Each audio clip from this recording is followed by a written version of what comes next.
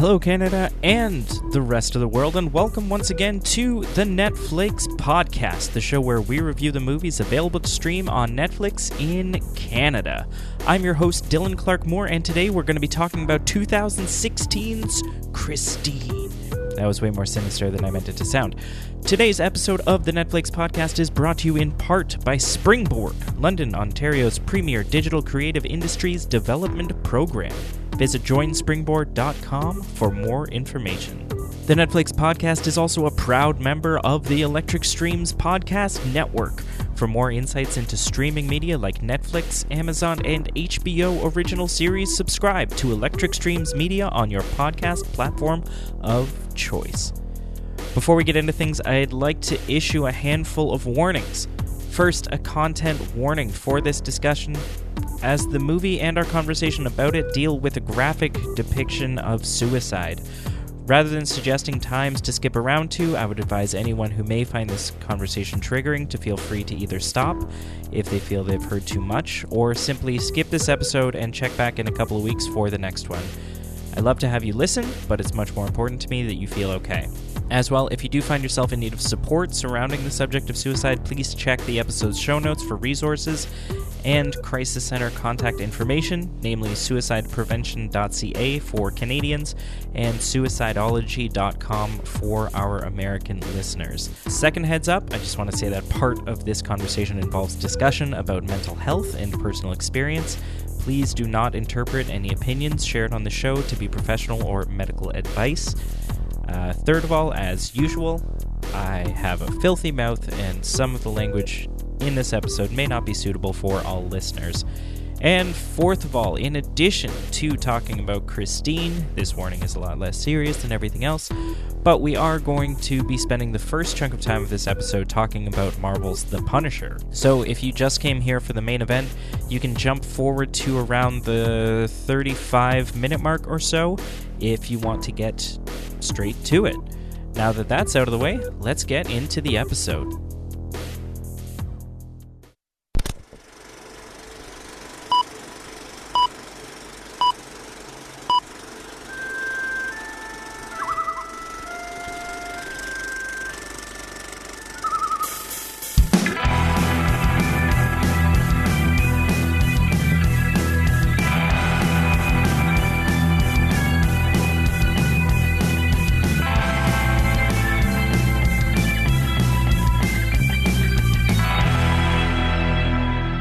I'm back again with a back-to-back appearance from the one, the only, the incomparable Jeremy Hobbs. Welcome back, Jeremy. Thanks for having me, Dylan.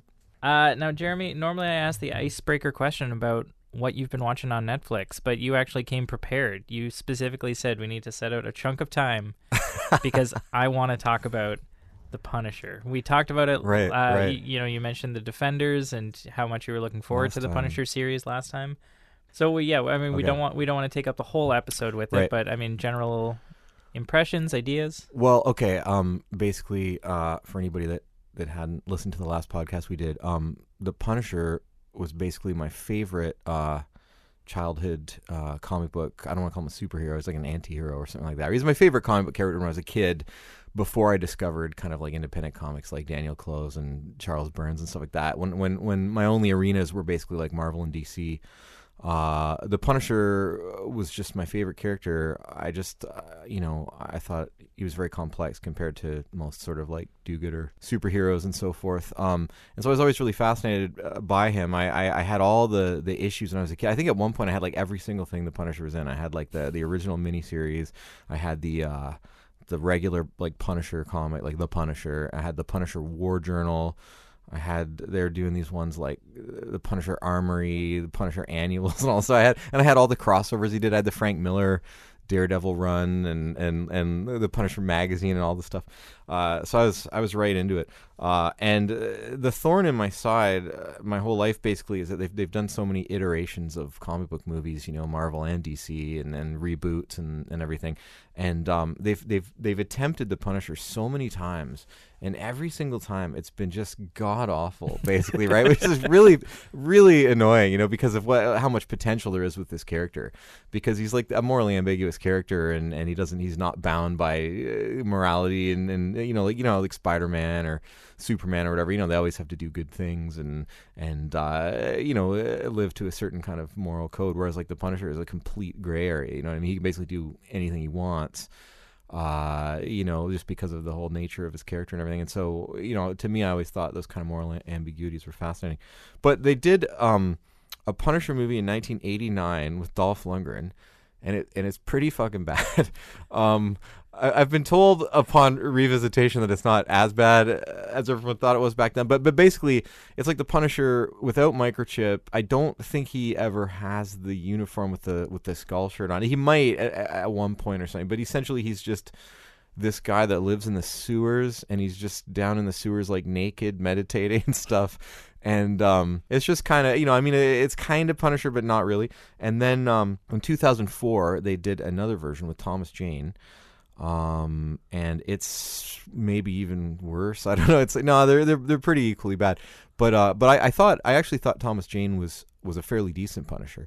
I thought his heart was in the right place. He kind of looked like the Punisher, and apparently Jane's a big Punisher fan in real life. But that movie is just god awful as well. Like, they changed the backstory. He starts out with blonde hair at the beginning of the movie. Like, it's so bad. John Travolta's the villain. It's really terrible. And then they put out one in 2008 called The Punisher Warzone, which it was probably the most like actual Punisher, because they had microchip and Jigsaw and all this stuff, and it was super insanely violent, almost like to an absurd degree. And it most resembled like the comic book, but it was also completely terrible, just god awful. And so you have like these 3 attempts at doing the Punisher, all of which have just failed miserably. Just all awful for different reasons. Yeah, for completely different reasons, all terrible. The interesting thing is that the fans, I guess all the fans kind of liked Thomas Jane as the Punisher. And Thomas Jane himself, I think, was a big fan of the Punisher. And I think he himself didn't think that the film that he was in really did the character justice or whatever. So I think some fans, or maybe a fan or something, like wrote a script for a little 10-minute fan short called Dirty Laundry and sent it to Thomas Jane or whatever and said, would you do this? And he said, yeah, I'd love to.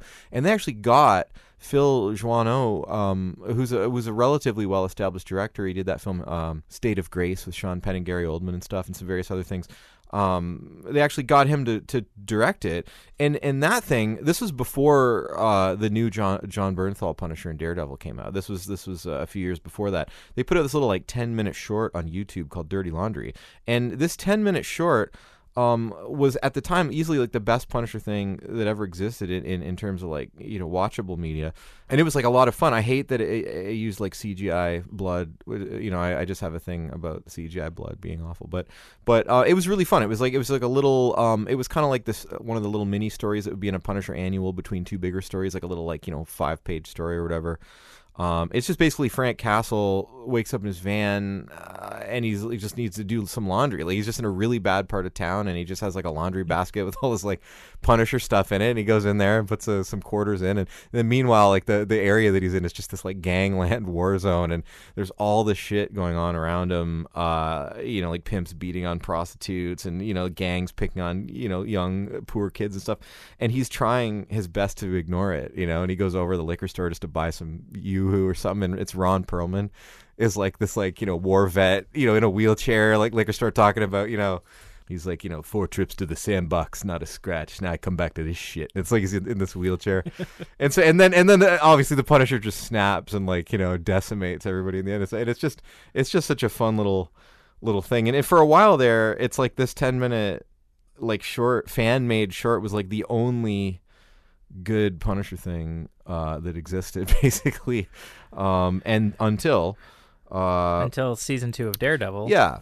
season 2 Daredevil comes along, and they work in the Punisher because the Punisher had been in, I think, 70s Frank Miller Punisher run. It might have been 80s. Did a whole run, really dark, gritty run of Daredevil with the Punisher in it, and so I guess they kind of based it on that. My only complaint with that season was that it starts off really strong with the Punisher. It's John Bernthal who played Shane in The Walking Dead, and he has a really good take on the Punisher. He's a really sort of gritty, kind of grunt kind of Punisher, like ex-military. They updated his backstory so that he was in Afghanistan as opposed to Vietnam, like the original 1970s Punisher, but they play him like a really like laconic kind of like tough guy, keeps to himself, kind of brutish kind of Punisher, which is totally fine. But I thought basically I think they dedicated about the first 4 episodes of season 2 Daredevil the Punisher, and it's really strong. He plays him very well, and in a sense where he's both kind of threatening and antagonistic, but also kind of sympathetic. And just an interesting character. But then they just sort of put him over to the side and then go into this whole like Elektra story. It's like they try to cram too much into the one season. It's like they should have just made like season 2 about the Punisher and then season 3 about Elektra, or vice versa. Instead, they try to do these 2 complete season arcs at the same time. So they have to like pause for a few episodes and do a bunch of Elektra episodes, and they pause and go back, and it's not very well integrated. But the thing that worked about that season is that everybody really liked the presence of the Punisher in it, and the fact that John Bernthal has a really good gritty take on the Punisher, and so fans liked him enough that the whole Netflix Marvel people decided to give him his own spin-off series. So here's what happened. I watched the first episode and I absolutely fucking hated it.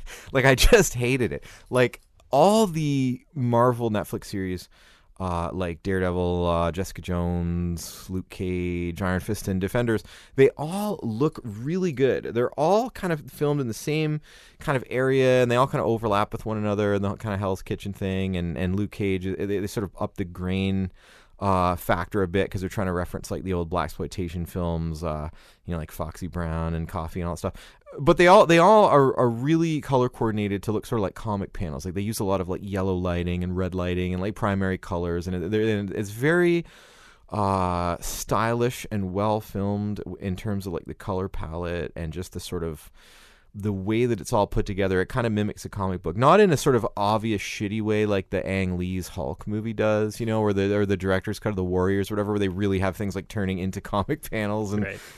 But in just a really cool subtle way, just the way that it's lit and structured and stuff like that kind of resembles a comic book. And I always thought that was really interesting. And then the Punisher just looks like absolute shit. It just looks like, it does not look like it's filmed by the same people. The whole technical crew of it, like, it's just, it's almost like there's been no attention given to the color palette, or if there is, it's just like a dull gray, basically. Well, I think it was like they were going for like black, white, and gray. They very well could have sucked all the color out of everything, just because the Punisher essentially has his life force sucked out of him when his family gets murdered, right? So basically, it's like, I guess you could say metaphorically, like the color has drained from his existence, or whatever.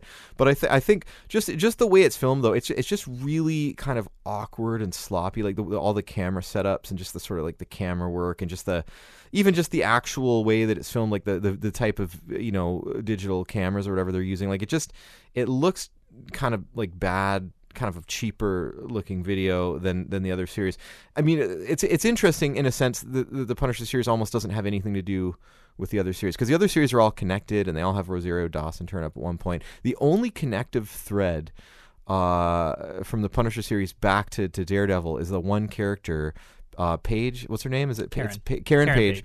Who kind of struck up an interesting kind of bond with Frank Castle in season 2 Daredevil. She turns up in the Punisher series, so she's the kind of connective tissue back to the other things, but it certainly doesn't have the whole overlapping back and forth of like the Defenders and Daredevil and Jessica Jones and all that, which I think is kind of cool in a way, because the Punisher is such a loner character that his series is it's just completely detached from all that stuff. But I found the first episode really corny, really sort of cheesy. I thought it's basically like Frank Castle has sort of mistakenly thought that he'd avenged, his family's death and sort of killed everyone that was involved with their murder and everything like that. So he kind of basically like gives up being the Punisher in the beginning. He burns famous skull encrusted tunic or whatever. And basically, you find him, I don't know, 6 months later or whatever, with his hair all grown out and a beard and stuff like that, working for a construction company. Just basically all he does day and night is just hammer down walls with a sledgehammer. And it has this whole kind of cliched structure of the like laconic tough guy that just wants to be left alone, kind of makes friends with the kind of pathetic poor kid that, you know, is maybe like a couple sandwiches short of a picnic kind of kid, you know, and then he falls in with the real bad tough crowd and gets involved in this crime and stuff and fucks up, and then they're gonna like kill him, and then so basically like Frank Castle has to become the Punisher again, you know, at the end of the episode to like punish these evil doers and rescue like the kid and stuff. And I just thought it was so bad. And I just thought, like, fuck, like, you know, as four strikes or whatever, you know, I thought, man, like, I had such high hopes for this thing. And somebody told me... Before you get any further, though, for me, I'm an episode and a third shy of finishing the series, so I'm not quite where you are in terms of completion, but... Right. That first episode was for somebody like me, right, who doesn't know Punisher. I haven't seen any of those movies. I've read one comic that has Punisher in it. Like, all I really know him from is the Jon Bernthal character from Daredevil. So for this to just be like, okay, we're setting up the ground rules of, like, this is a guy who's got a past that he thinks he's ahead of, he still wants to keep to himself, but that at the end of the day, he does still have this code that can lead him to brutal violence, and it sets up all of those things that are gonna take you through the rest of the season. Should we give the listeners some backstory in case anybody's like not familiar with the Punisher? Like, essentially, you know, he's this Italian guy. In the comics, he was studying to be a priest, like a Catholic priest, but I think they've omitted that part in the new series. But essentially, he's this guy that has his family, has this beautiful wife and these two kids, and you know, but he's in the Marines, and you know, and he basically gets called. Originally, he gets called off to Vietnam in the 70s comic, but they've updated it, so he has to go to Afghanistan and deal with all the stuff overseas in the Middle East, and you know, obviously a lot of, you know, kind of PTSD inducing, kind of mind shattering stuff, you know, goes on, and then he comes back to his family. And, you know, because of clandestine goings on in the military and this and that, you know, it's like basically his family's murdered. They have a family picnic in like Central Park, and his family is completely murdered. And he's like shot to pieces himself and takes like a bullet in that brain and stuff like that. And he's basically spends a bunch of time in the hospital and, you know, and just comes back as this like raging vengeance machine whose only mission is to, like, you know, avenge the death of his family. Yeah, just to punish and basically kill everyone ever. But you know, there's sort of a complexity to him in the sense that he's thought of by the public and everything as this horrifying kind of like vigilante terrorist kind of guy. But I mean, he does have like a moral code, like a very strong moral code. Like, he helps innocent people and people that are in trouble and people that can't take care of themselves. He's bad in the sense that he murders people. You know, he brutally murders people constantly, basically, right? But kind of like Dexter, you know, almost like you could say like these people are almost possibly deserving of it because they're, you know, they're criminals and pedophiles and sex traders and drug dealers and, you know, basically just the dregs of humanity, you know. But if someone's ever actually in trouble or can't take care of themselves, or, you know, women or children or you know, people that are unable to defend themselves or whatever, he will often kind of become almost like a guardian or savior type figure to these people. Anyway, so you obviously pushed through. You pushed past the first episode. You said somebody... Yeah, someone said to me, like, just keep watching. They said it gets better like as it goes along. They said just watch episode 2 and you know, and then kind of get back to me or whatever. So I threw it on again a couple nights later, and they were totally right. Episode 2 was much better, and it really kind of snaps into place. The cool thing is, you know, and spoiler alert to anyone who hasn't watched it yet. One of the things that was always shitty about the Punisher movies is they always left out his sort of like sidekick Microchip, who's kind of like his sort of tech savvy kind of partner kind of guy or whatever, you know, that's kind of like guardian angel kind of watching over him. And you know, and so basically, like, that guy's never really mentioned anywhere except in the Warzone movie, and in the Warzone movie they just kill him off, which is like ridiculous, because he's such a huge part of the comics. They just put him in the one movie and then just killed him off in the end. But the cool thing in episode 2 of this thing is he's kind of playing this cat and mouse game with this kind of like mysterious person who's kind of like been watching him and stuff like that. And at the very end of the episode, or is it the end of the first episode? At the very end of the episode, you see this kind of bearded, scraggly haired guy in this kind of sort of fortress of computer screens and stuff like I got you now, Frank, whatever. And it's obviously Microchip. And this actually does something that I don't think the comics ever did, or at least none of the ones that I read, where it kind of details the genesis of the Punisher Microchip relationship. They just call him Micro in the series, which is probably a wise move. But they, I don't know if they ever really explained in the comics exactly how they kind of met and got to know each other and became sort of like, sort of, I don't know if friends is the right word, but sort of, co-workers, confidants, like, partners in crime. And so that was kind of interesting. What I felt about the Punisher series is that it almost, for me, it just got better and better and better with each new episode. It just got.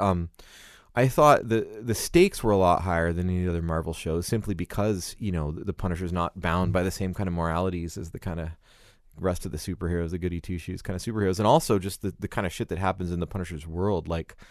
Just the level of violence and the sort of the stakes are, up, they're like 10 out of 10, right? Like, I mean, it's like anything could happen to anyone at any point. Nothing's really safe. And so it just escalates. I just find that even though it's not as well filmed as the other series, even though it's got sort of a, I mean, and this can work to its advantage. Like, it's got sort of a sloppier, grittier, kind of more awkward kind of style. But I mean, that does kind of fit the fractured nature of the character. And I just found that out of all the shows, that this one kind of was the most like emotionally engaging and the most kind of disturbing, and the one that kind of, it's almost like a punch to the gut, kind of like, it's sort of like it affected, like I enjoyed watching Daredevil and Jessica Jones and all of that. I enjoyed watching that stuff, but I never felt like the sense of kind of danger or the kind of unsettled kind of feelings that the Punisher kind of like generated.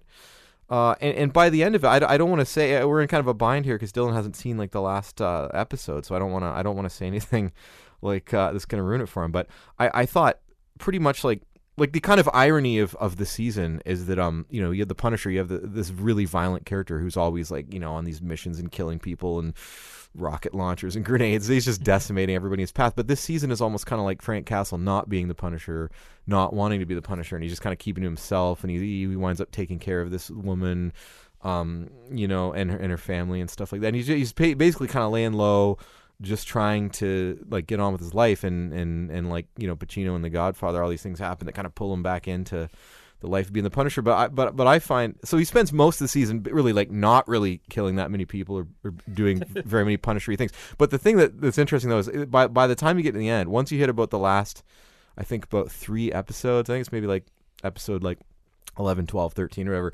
it just goes off the rails. Like he just not only does he become the Punisher again, but he's just decimating like it ain't no thing. Like you saw the one episode, right, where there's the big kind of fight in the warehouse thing or whatever, like where it's, you mean in the space, like spoiler alert, by the way, like in their bunker. Yeah, because you have the hotel episode. I hated that episode. You had the hotel episode, yeah, where they're like time jumping and flashbacks. I hated the time jumping episode. This is the thing. I like I just said, like that it gets better and better and better as it goes along. But that one episode, kind of fucked that up for me, because I generally am a fan of non-linear storytelling. Like I love the early Adam McGowan films, like The Sweet Hereafter and stuff like that. And I love, anything like Pulp Fiction, Memento, Irreversible, whatever. I like the back and forth storytelling, but I didn't think it suited. I mean, they didn't do it anywhere else in the series. Like every single Punisher episode, up until that point was basically like a kind of A to Z, like linear storytelling. There was, flashbacks when he was in the war and stuff, but essentially they were always proceeding forward. And then you get to this really important episode because it's the sort of climax of that kind of, what'd you call him, the sort of lone gunman kind of terrorist PTSD military guy. It's the climax of his story. And basically suddenly, at a really crucial moment, it's also, spoiler alert, the episode where they reveal that his good friend, has betrayed him, and they've been building up to that all season, like when's he going to figure out that this guy that he trusts is kind of like a piece of shit that's screwing him over.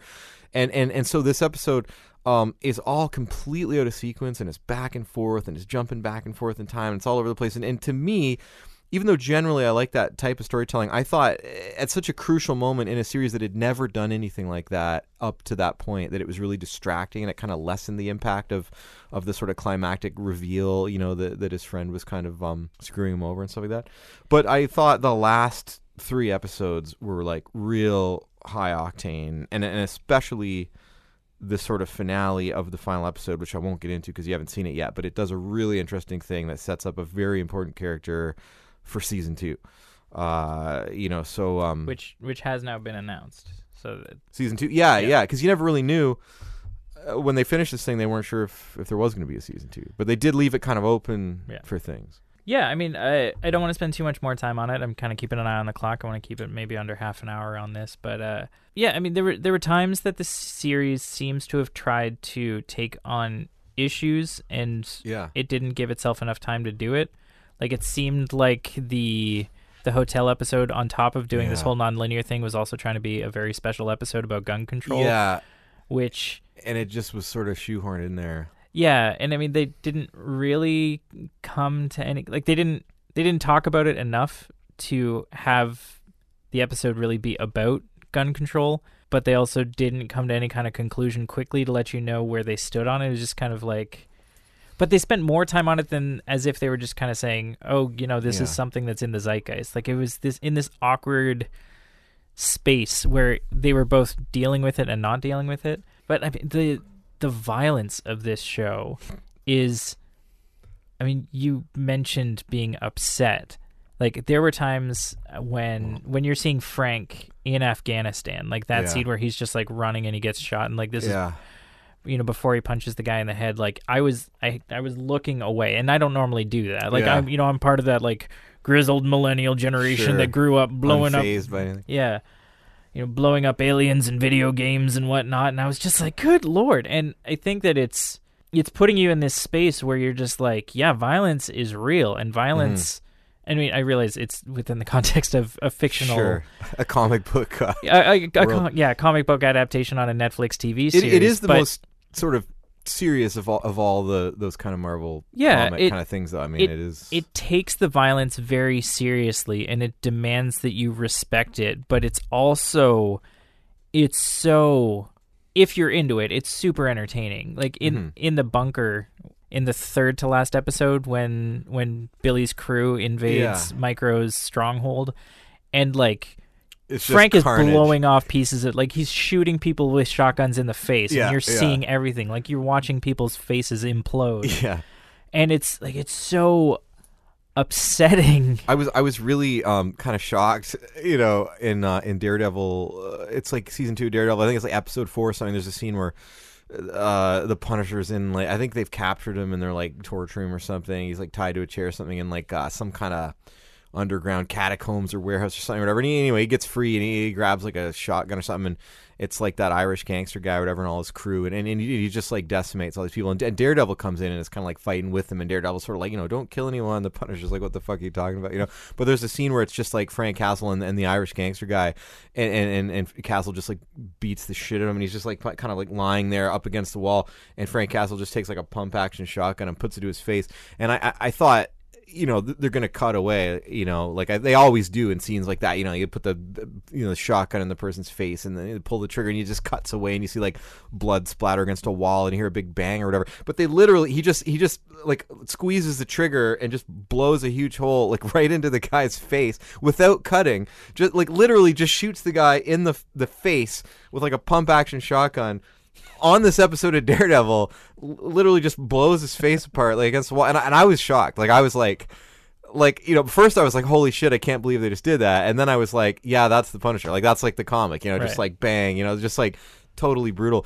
I think basically with what you were saying with the sort of the issues, in the kind of the subtext and allusions and stuff going on in the Punisher series, I think that like, it's hard to say whether or not they really wanted to like tackle these issues and say something about like contemporary USA and gun control and things like this, or if that's kind of like the only way they could get the series made, because you essentially have this character who's just this brutal kind of urban, kind of I don't want to use the word terrorist. What would you call him? It's sort of vigilante. He's a sort of urban vigilante, and he's just constantly brutally murdering people without any remorse. And it's hard. I think it'd be hard nowadays to get a show like that made, where a guy just goes around blowing people's heads off with shotguns and like launching grenades and rockets and stuff at people. And I think that one of the reasons I think why they did this, I mean, other than just the fact that fans wanted to see a Punisher show, is because I think they are using the character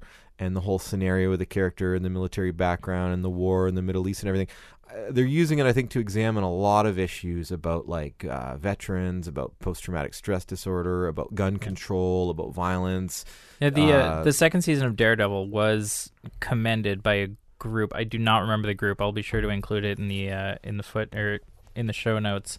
But they said like this is one of those times that we, as this like veterans organization, feel that we can say like, I mean, obviously we're not endorsing what the dude is doing, but like this is a show that is taking the time to explore what it can be like for a soldier to come back, and that's part of what really got me engaged with the Punisher is those support group scenes where they're they're talking about what it's like to come back to a country where you have all these skills that were put to use and you did horrible things and now nothing that you learned applies, and you're supposed to kind of pretend that everything is okay, and the effect that has on people. And obviously it doesn't have answers because it's a huge social problem. If Netflix writers could come up with the answer to that big social problem, then... It's like the whole, it's like Born on the 4th of July, like the Oliver Stone film with Tom Cruise, right? Yeah. It's like, it's got that kind of vibe. It's like, I thought the group therapy kind of sessions were interesting too. They have these kind of, almost like AA meetings for like veterans to discuss, the difficulties they're having in their lives and PTSD and stuff like this. And I thought that was an interesting aspect of it. And they kind of do go back to that. You haven't seen it yet, but they kind of end on a note. It's really interesting. But I thought especially with that kid, the young kid who just doesn't know what to do with himself. Like when he gets back from the war, like he just doesn't know.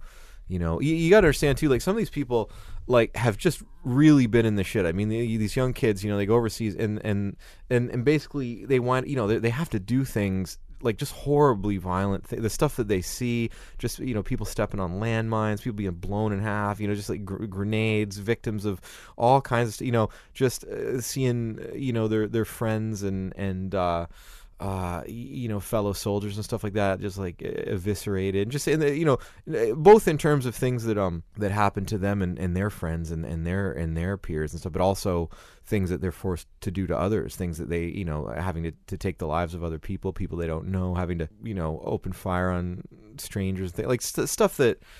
I think they think they can handle it. They go over there. It's like they've had all this training and everything. But training is one thing. But when you're really put in a situation where you have to take like another human's life or deal with the aftermath of that or whatever, and when you realize these aren't just like like cartoon characters in a video game or whatever, but these are actual real human beings. They have lives and families and things too, and that you're forced into this kind of antagonistic situation where it's like you or them. And a lot of these soldiers have to do things that at the time are necessary for their own survival, but then they come back to everyday life, and then suddenly it's like, oh well, get a job at Starbucks, and just have a get a Big Mac and buy the paper, and go see the new Superman movie or whatever. And it's like after having witnessed these things and done these things, I think a lot of these people just can't, handle, even just regular daily things, like just buying a cup of coffee or going for a walk, whatever. I mean, because, you're haunted by the stuff that you've seen and the things that you've done and stuff, and it eats away at you. And because, I mean, there's characters in movies and TV shows and stuff like that where they try to address this, but maybe for like one episode, or maybe they, it's like this offhand thing. But a very central kind of integral part of the Punisher series is kind of examining like what has happened to all these people after they get back from what they had to do, and you get like all these different people. Like Billy Russo's kind of become this like sort of gun for hire, like starts his own kind of independent kind of organization, and then Frank Castle's just trying to kind of survive, and then you get the kid with such bad PTSD and everything that he's kind of almost driven to become this sort of terrorist like figure, and it just the different ways that all the people kind of deal with trying to get their lives back after having been in this really horrible situation. Right. Right? Was there more about The Punisher you wanted to say? Not really. Just shout out to Dimitri, who was my partner in crime back when I was a kid, and discovering The Punisher. And we actually met because he saw me reading a Punisher graphic novel in the library, the grade 8 library. And then so we would just compare notes all the time. We got the New War Journal. The other kids are looking at you funny, but Dimitri had your back. Yeah. Absolutely. So props to him. There's much and more to say about Punisher, but we're actually here to talk about a movie primarily. Our deep dive is going to be about a movie from the year 2016 from director Antonio Campos. We're going to be talking about Christine, not the haunted car movie. So the way that Netflix describes this movie, it says, in a film based on true events, an awkward but ambitious TV reporter struggles to adapt when she's ordered to focus on violent and salacious stories. And Netflix describes the movie as violent and dark. I guess that's accurate. It's dark and it's technically violent. Violent for a 30-second period. 95% of the way through the movie. Yeah. It's not actually a violent film. No, I wouldn't call it a all. violent film. There is one moment of relatively shocking, distressing violence in it, but in an entire 2-hour movie. I think these days that's actually fairly judicious or whatever. So this is a movie that actually got foreshadowed again in our last episode where you had a bit to say about Christine. So yeah, I mean we're gonna freeform it a bit more than we did last time. So I just want to ask you first and foremost, why did you want to come back and talk more about Christine? What is it about this movie that made you want to do a podcast about it? We're talking about Christine Chubbuck, the Floridian journalist who committed suicide live on air in 1974. And I have been fascinated with this person for a really long time. I think I first discovered her in Cinema Sewer, which is this really great publication that my friend Robin Bougie edits. He sort of spearheads the whole thing. They sort of come out almost like, I don't want to say comic book, but kind of like in comic book format. It's basically a really interesting publication that examines the sort of all the stuff that's kind of usually in the shadows or the hidden corners or whatever of cinema and pop culture, like sleaze films, 70s grindhouse films, pornography, just sort of like video nasties, 80s action films, the Canon Films Group films. Like it's really it's the sort of forgotten annals of film, stuff that Quentin Tarantino would love. It's a really interesting publication. They come out kind of in these sort of comic book format. It's a lot of text, but also there's like a lot of drawings and stuff. But it's really neat. And then they've compiled like sort of these sort of best of compilation books, and they have like 6 of them now. They just put the 6th one out a couple months ago, and it actually features an interview I did with porn legend Ginger Lynn Allen. Really in-depth 48-minute interview I did with this famous porn legend. But basically, I would highly recommend these compilation books. You can get them on Amazon, and probably like Chapters Indigo and stuff like that, where they basically collect sort of like the best of a certain period of time's worth of these Cinema Sewer things. But there's a lot of interesting little nuggets of information about the sort of the dark side of pop culture kind of stuff in there. And I think that it was in probably the first volume that I first discovered Christine Chubbuck. I was familiar with like R. Bud Dwyer, the American, what was he? Not a senator. He was an American politician, a lawmaker of some kind. Yeah, committed suicide live on air, and this kind of circulated around like in the 80s, like late 80s, early 90s, and the kind of those little videotape compilations and mixed video mixtapes that would circulate around, and it was on like Faces of Death and all stuff. But I was actually not familiar with Christine Chubbuck, I don't think, until I read this little piece. I think it was Robin himself that wrote it in Cinema Sewer, basically talking about this young, beautiful reporter in Florida in the 1970s, who committed suicide live on television, and I was really fascinated by like. Why would somebody do that? Like, who was this person? She was very intelligent. She's very beautiful. She's very, interesting person. And I thought, So I started doing a lot of research about her and watching like YouTube videos and reading wiki and stuff. And essentially, she was this very intelligent, capable woman. She was born in Ohio, somehow wound up in Florida, and she was like a reporter and sometimes news anchor on WXLT.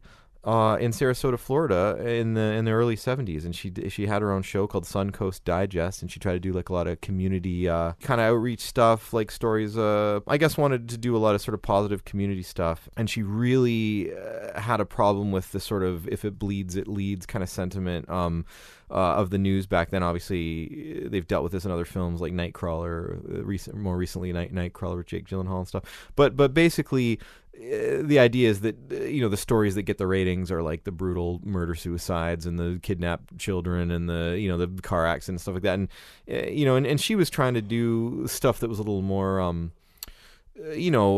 the community, positive kind of I forget what she called it, like positive human interest stories or something.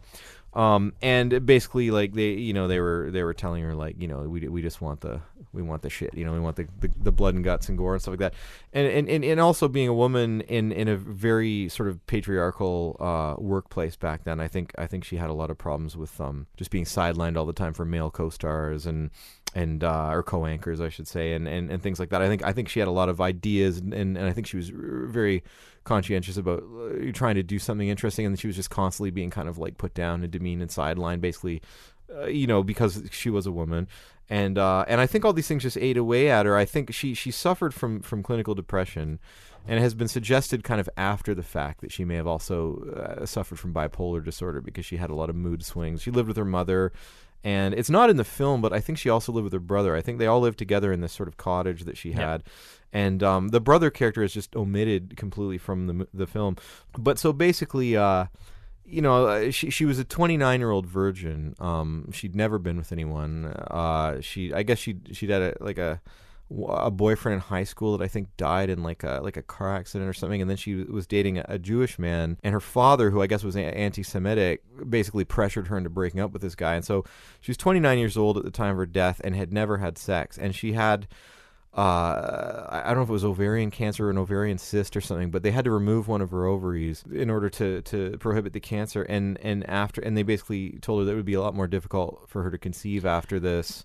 And that if she didn't conceive in the next couple of years, there was a countdown clock that. Yeah, and I think she had always wanted to have a partner and to have a child and to be a mother and all these things. And so basically, we have this woman who's mentally unstable due to clinical depression and possibly also bipolar disorder, having these great mood swings and living with her mother and all the stuff, and then she loses the ability to kind of have a child, and she's almost 30 years old, and she's still never been with anyone and stuff. And I think plus all the sort of patriarchal misogyny in the workplace and stuff like that. And I think all of these things just kind of piled up as they do, and I don't think she really had very many people to kind of reach out to, or very many kind of close friends or confidants or anything. And I think it just sort of bubbled and simmered and boiled until she just did this really bold, crazy kind of thing, which was to shoot herself in the head on live television. Okay, so you had already heard about the story, you'd read about it, and this was all before the movie existed, right?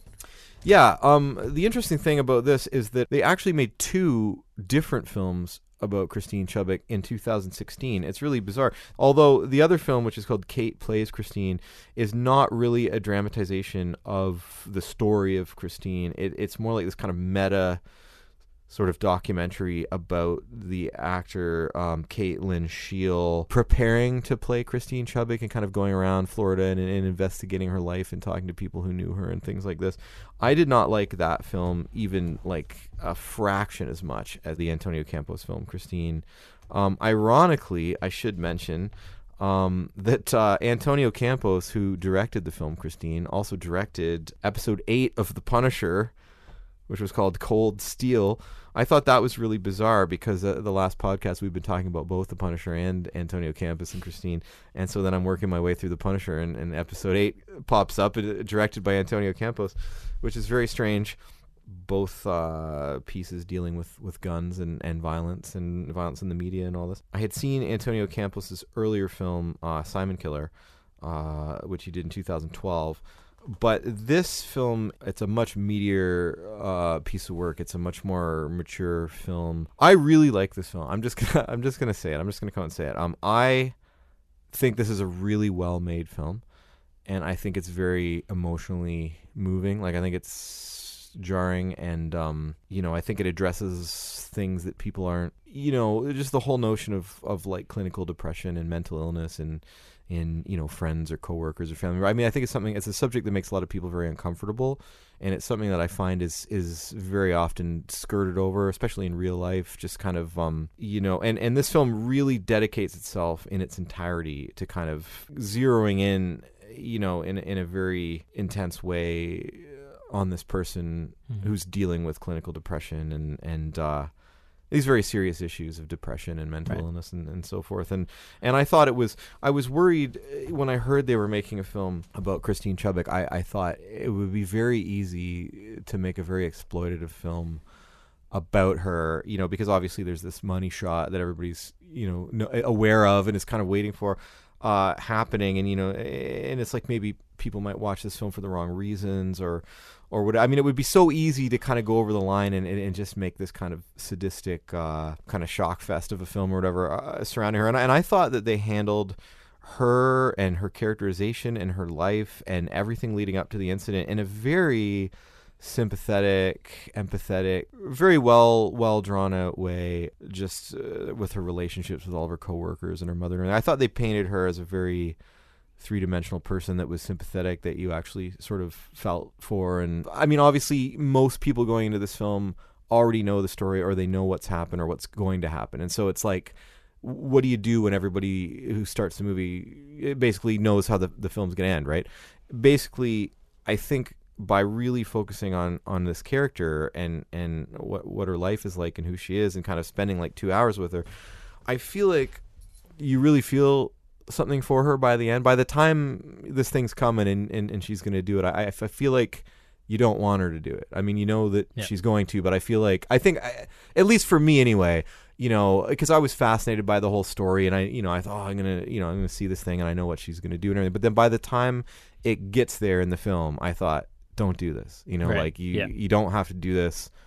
Like if you could only see the kind of broader perspective of your life the way the viewer does, you'd see that there are people that care about you and that you have people that are pulling for you. So, but it's just that she's so deep into her own kind of depression and sort of spiral that she almost is completely oblivious to the fact. Yeah, I mean, like you said, like it very easily could have been exploitative, and there may have been people who went to this with kind of a pornographic fascination. Like I was reading that the actual footage of this, and they reference, Christine says, "Hey, make sure you tape this one. I want a copy of this." She wanted it. To be taped. I guess the guy who owns the station, that tape still exists, and people have asked a lot, both of Christine Chubbuck's family and of the station owner and his family. I don't know who's still alive and who's not, but it's constantly been no, we're not putting this out there. Why would you want to see that? And just resisting this like pornographic fascination with seeing this, as you said, like you called it a money shot, right? And and I'm not saying that you're being exploitative, but I mean like to somebody who is coming at it from a faces of death kind of way. Exactly. That's what it would be. But then again, as you said, and I'm just apparently repeating your words at this point, is, by the time you realize like, oh, this is the point, this is the day, this is the event, like the feelings you're having are like helplessness and like revulsion that you're about to watch it happen, and like you feel bad for yourself that you're about to bear witness to this, and like you're kind of trying to detach yourself from the movie at that point because you know where it's going, and there's nothing you can do as well, like because it is a historical event. There's nothing that's gonna, there's no like Deus Ex Machina that's gonna come in and prevent it from happening or whatever. There's an entire subculture of people that are really interested in this kind of like sadistic viewing of like death footage and suicides and accidents and stuff like that. Obviously there's like Faces of Death films, and there's another series called Traces of Death, and there's all kinds of stuff on YouTube and things like that. And there's those websites like Best Gore, Rotten.com. Yeah, Rotten.com, where there's a lot of murders and suicides, and there's this whole kind of subculture. And I think like there is something kind of inherent about the curiosity I mean, it's like the way people look at car accidents. You know, everyone slows down and looks at a car accident on the street, you know, and like, observes the car and stuff. It's not necessarily that they're all getting off on it or being sadistic about it. But I think we're all kind of confronted. I mean, it's not all the time we're confronted with our own mortality. I mean, we're sort of walking around in these very feeble, kind of fallible shells of bodies that we have, and we're very susceptible at any point to, you know, accidents or violence or disease or whatever. And I think, I mean, even though, I mean, a lot of time we don't really think about this stuff, or we don't want to necessarily acknowledge it or think about it, but every once in a while, like, something comes along to kind of remind us of our own mortality, you know, like 9/11 or like the recent shootings in Las Vegas, or whatever, you know, these things. And I think sometimes people do have kind of a morbid fascination with this kind of stuff, not always out of sadism, but because, I mean, it does kind of provoke us to confront our own mortality and say, you know, well, like, you know, what would have happened if I was in Vegas that night when this went down, or could I have been one of the victims, or Columbine, or the Polytechnic shooting in Montreal. There's these incidents happen all the time where people say, whoa, you know, like, what if that was me? You know, what if I was there, or what if...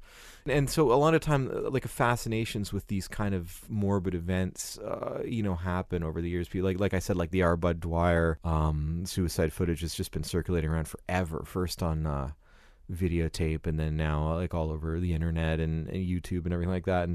And I think that's something that's very interesting about the film, is the fact that I think a lot of people probably go in and say, "Oh, they made a film about Christine Chubbuck, that woman that shot herself on the news. You know, let's check this out. You know, it's you know, let's see the Christine Chubbuck film. You know," and coming at it from that point of view, like, "Oh yeah, it's this film about this woman that blows her brains out on live TV or whatever."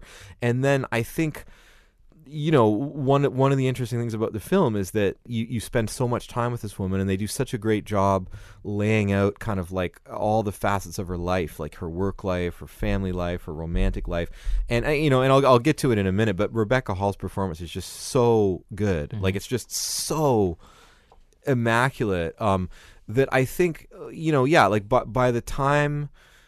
Because it's like a 2-hour film, and I don't think the suicide happens till about the last 10 minutes or so, right? Yep. So by the time you spent, like, you know, like an hour and 50 minutes or whatever with this woman and really kind of gotten to know her, I think for most people anyway, I'm sure there's some people out there that like fast forward to the end or whatever, but for most people, I think the whole sort of grand guignol aspect of, like, you know, oh, now she's going to do, I think, like you said, like by the time you get there, you don't want it to happen, and you feel helpless, and you want to almost like reach through the screen and grab her and be like, you know, it's going to be okay. There's people you can talk to. There's people that care about you. You just don't see this.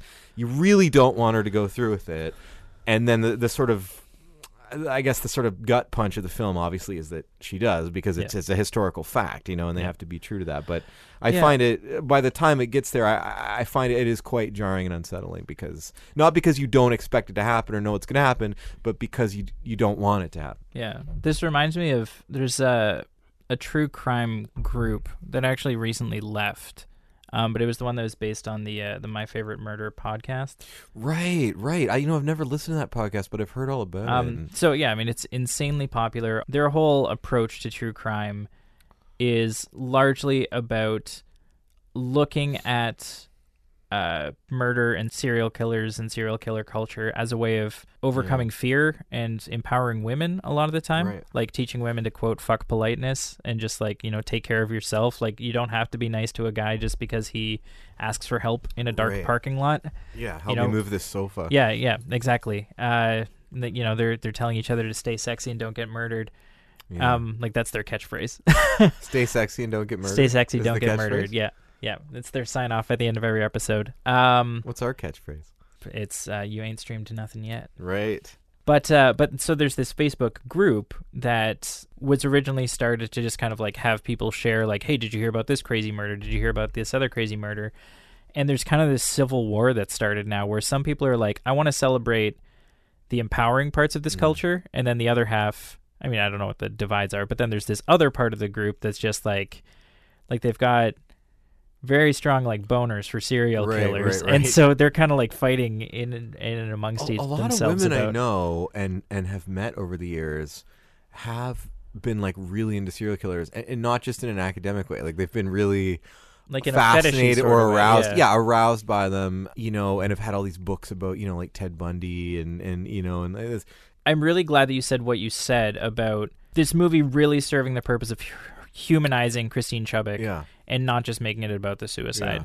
Because a worry that I had coming out of this movie, my immediate gut reaction was just like, this was amazing because I felt something really strongly. Like I was... So you responded to this film, like you felt something. Like absolutely. Like, I mean, I think it's... I'm not trying to do this in the way that a lot of guys will be like, this was so effective that I cried, but like I was ugly crying at the end of this movie. Like I couldn't, I haven't had that visceral of a reaction to an event in a movie that I can remember, like ever. Like it hit me so hard that I was just like, why is this happening? Why?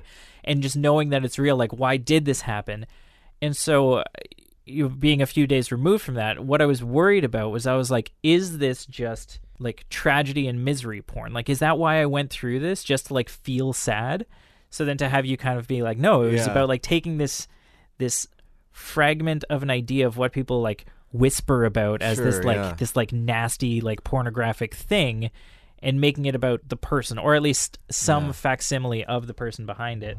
Yeah. But even still, like the movie, it's so tragic that I'm not even entirely letting it off the hook, because like the end of the movie is not her killing herself. The end of the movie is her friend sitting there eating ice cream trying to feel better. But it's also the news broadcast where she's listening to the story about Christine. And Christine was trying to get her voice in the news and have a voice in the news, right? And the last thing that you hear is somebody on a different news channel stop talking about Christine Chubbuck and then move on to something else. Yeah. And it's just saying, okay, she's done, and now she's never on the news again. Yeah. We've moved on. Just not immediately, like just disposable. Like it was like this crazy thing happened, and in related news, like the price of such and such. Yeah, has gone up. She went from having this entire career to becoming a salacious headline, and then it's done. Which is where we're at now. It's like she's Christine Chubbuck until this movie. Yeah. Blew her brains is just out like on live TV. She's the woman who blew her brains out on live TV.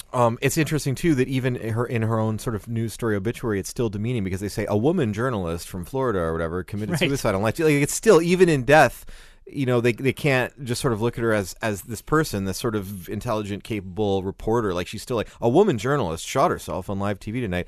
And you'll notice, like, just like all throughout the film too, like, like their boss, I guess his name's Michael. I'm not sure if they used the real person names in the film or if they made them up, but it's the Tracy Letts character is just kind of like, ladies in my office, I got to talk to you for a minute. And people are always kind of like, referring to her in this kind of almost like demeaning way. I love the line where he calls feminism just women talking over men. Yeah, I was like, essentially that's what the whole movement's about. Yeah, he says, I think I think he says, like, what your problem is, Christine? You're a feminist. Like, and like, that's the problem. You're a feminist. You know? And it's just almost like if that's the kind of stuff she's got to deal with, on a daily basis, like, it's no wonder she did something insane, right? Like, I was actually surprised at my own reaction to it when I watched it today, because I've seen the film at least 2 other times, maybe 3 times. I saw it at TIFF when I saw the premiere at TIFF, like in 2016, and then I've watched it again at least once, maybe twice since then. And so I thought, like, I've seen this film several times already. I know what's going to happen. I'm watching it today specifically because we're doing this podcast, just specifically to have it fresh in my head and to make notes and stuff. So I thought it was very clinical. I'm not gonna get like sucked into it, and then at the end, in the last 10 minutes or whatever, I'm weeping like a school child as well. I was actually surprised by how much it affected me, given that I'd already seen it several times, knew what was going to happen, and was just watching it specifically to make notes and so forth. And I was like undone again at the end by the thing. I think we should really say something about Rebecca Hall. Her performance, and I went on about this, incessantly in the last podcast, but her performance, first of all, it's tremendous. Second of all, it just blew me away. Like, I found it so disarming. I'd seen Rebecca Hall in several other films before. She's this very beautiful, kind of demure, like, I think she's British, British actor, and she's in Vicky Cristina Barcelona, the Woody Allen film. She's the other woman, not Scarlett Johansson, that winds up involved with Javier Bardem, and she's also kind of like the female lead in Ben Affleck's film The Town. She's kind of like the love interest or whatever of his character, and she's always been very feminine and very pretty and very kind of soft-spoken and very lovely, very, very demure, and I don't know what the right word would be, very ladylike, in these other films that I've seen her in. And in this film, she does like a complete transformation. It's not like a prosthetics transformation like Gary Oldman, playing Winston Churchill or whatever, but she... obviously, she's more tanned and she has darker hair and everything like that, and stuff like that. But it's like she just does something with her whole gait. Like she appears very awkward and very manly. She's kind of like a tomboyish kind of person, and she's just the way she walks. She's kind of stooped. She's always kind of hunched over. She's very tall and lanky, and she kind of dresses in this sort of more manly way. And she drops her voice about an octave. Like she usually speaks in a higher pitched voice, but she drops it down into this sort of more manly kind of tone, and she kind of beefs up the kind of nasal kind of accent a little bit, and she does a flawless American accent too.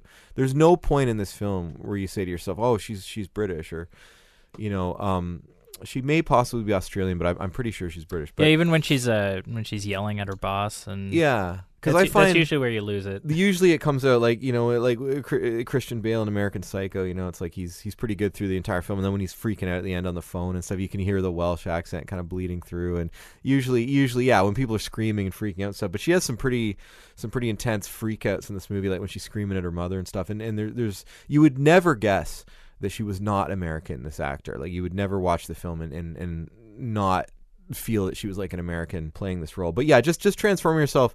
And I don't want to say that she's not beautiful as Christine Chubbuck, but she's, the whole way she carries herself is very manly, very awkward, very tomboyish, very gruff, and she's not very ladylike in her sort of poise and posture, and they said that was like what she was like in real life. They said, like she almost, she was really depressed about the fact that she could never land a boyfriend or be in a relationship or whatever, but they said that people, when they would approach her or kind of make passes at her or flirt with her or whatever, that she was very awkward and dismissive and confrontational and just kind of very like there's that line in the film where Michael C. Hall's character says, you're not really the most approachable person or whatever, yeah, and she says, "I'm very approachable. You just don't know how to approach me." Yeah, it's like it's like in her own mind, I don't think she realizes how kind of socially awkward she is and how alienating she can be of people who are trying to reach out to her.